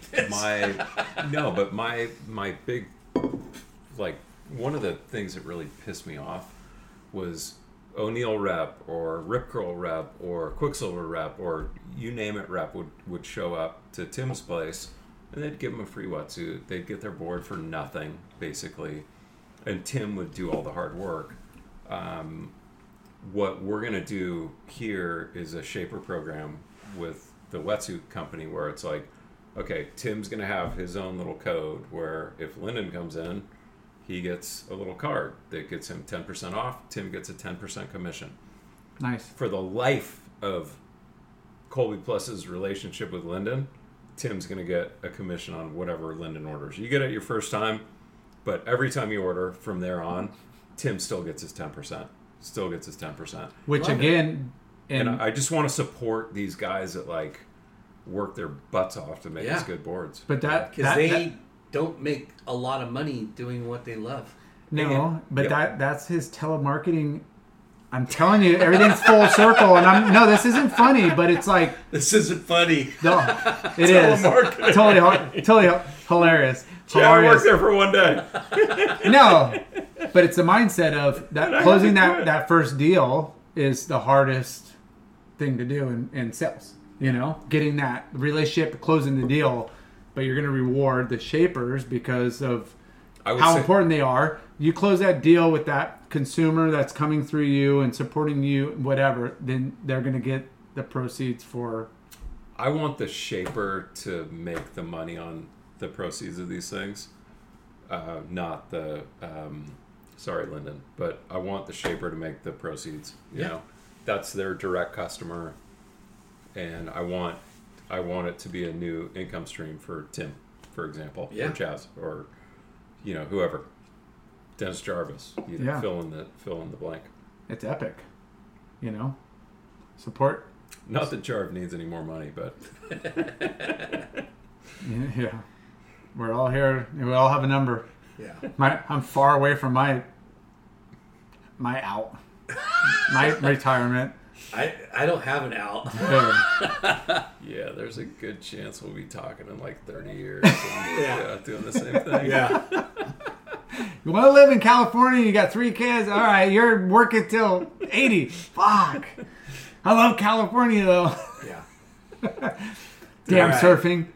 You guys are the best. Thank you. Seriously, this is epic. Dude, Colby Plus out in 2 weeks for the bags. It's out now. Pre-order, Yeah, bitch. pre-orders are Pre-order. now. Yeah, freaking Yeah. Colby Plus. So is it colbyplus.com? ColbyPlus.com, all spelled out. Yeah. Yeah. Is it PLUS? Yeah. Okay. But on the branding on the product, it's just the plus. But Yeah. It depends on Dude. which product it is. Yeah. But Yeah. dude, this is love, so much fun. Yeah, we love like having Entrepreneurs and entrepreneurs, our friends. learning about our friends, and family businesses. yeah, Starting small. Well, Yeah. that's what we're doing. Doing it. Yeah. I mean, hey, I totally forgot. I'm going to talk more about myself, but it's because of this guy. When I started my coffee company, this guy, I want your coffee in our buildings. This guy freaking hooked me up and said, lifted hey, you up. yeah, like let's Groundswell coffee. Groundswell. Let's start at a little incubation, under the radar office in Costa Mesa. I was doing the Ruka building, a couple others, and he's like, yeah, I think we need it at our main buildings too in Huntington. Yeah. I was fucking stoked, man. That was epic. You're my friend, and that's what we do. Yeah. I was like, hey, I'm starting coffee, and I didn't even think about, like the potential of. I think we were in like Nicaragua or wherever we were. No, where the heck was that? We were in mainland Mex. Yeah. Yeah, and swimming around with sharks. Yeah. Yeah, dude, we scored. It was fun. It was fun. Yeah. Yeah, we got to talk other surf stories. We didn't even talk about the other travels outside of Australia. Surf? No. Waves? No. Travel? Yeah. Tavarua just going over the handlebars. All right, guys. Thank you for listening. Check out Santa Barbara Ice Bath. Check out Colby Plus. And congrats on your success. And we're going to have you back again soon. Love you, boys. Yeah. Love ya. We wanted to give a shout out to our sponsors, Bonsai Bowls. Bonsai, live life in the bowl. Live life in the bowl. They got 7 locations. 7 locations. 4 or 5 in California, 2 in Hawaii. I don't know. I'm not good at math. You are. Main Street, Huntington Beach. Main Street. Yes. Okay. 17th Street. So when you go to post up on North Side and Costa Mesa. Yep. And also, we wanted to give a shout out to Neon Wave. They're going to start carrying Late Night with Chalky hats and giving them away as a gift with purchase for everybody that spends at least $50 or more. And they have to use the promo code Late Night. What? Yeah. Yeah, it's not about me, dude. It's not about you. But it is. Right. Late Night. Yeah, you want a code? It's not Chalky, it's about Late Night. This is neonwave.com. They got all your best surf lifestyle, beach gear. Yeah. But, dude, thank you. No. Oh. What are you talking about? Earth Pack. Yeah. Earth Pack. Hey, one Dave of your Bach. early. Love 'em. Yeah, Dave Bach, but one of your early sponsors. Yep. Harbor Surfboards. Yep. Thank you. But they make all kinds of recycled products, bags, packaging, And all stickers. your packaging needs. Yep.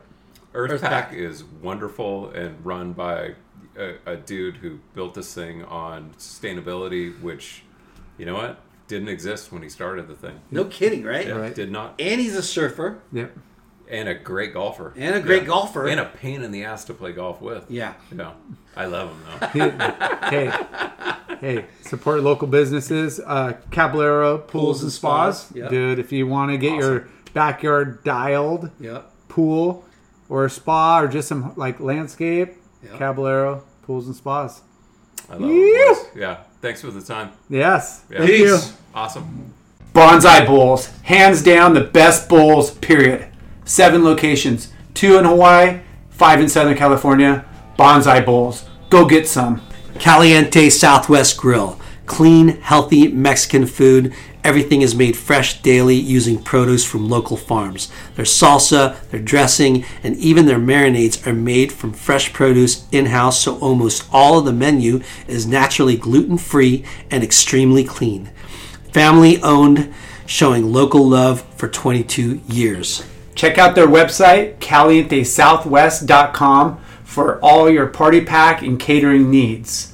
You could also call them at 949-515-0909, calientesouthwest.com. Ashland Hard Seltzer, made from all natural ingredients.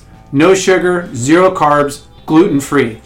Great taste and guilt-free good times. Ashland Hard Seltzer. Shade Sunscreen. The best sunscreen for all surfers. Shade Sunscreen. It's been around since the sun. Shade Sunscreen. Clearweather is a family-owned footwear brand started by our friends Josh and Brandon Brubaker. They are driven to create their own path in the corporate sneaker world. Less corporate, More independent. Clearweather.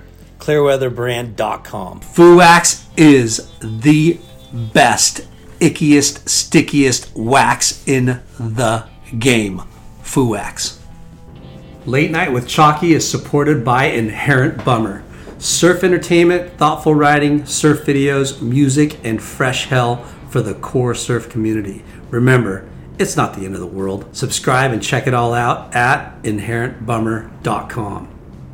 Thanks for tuning in. We hope you enjoyed the show. Please give us a 5-star rating and spread the word. Special thanks to our good friends James Williams for our awesome artwork and Justin Reynolds for the amazing music.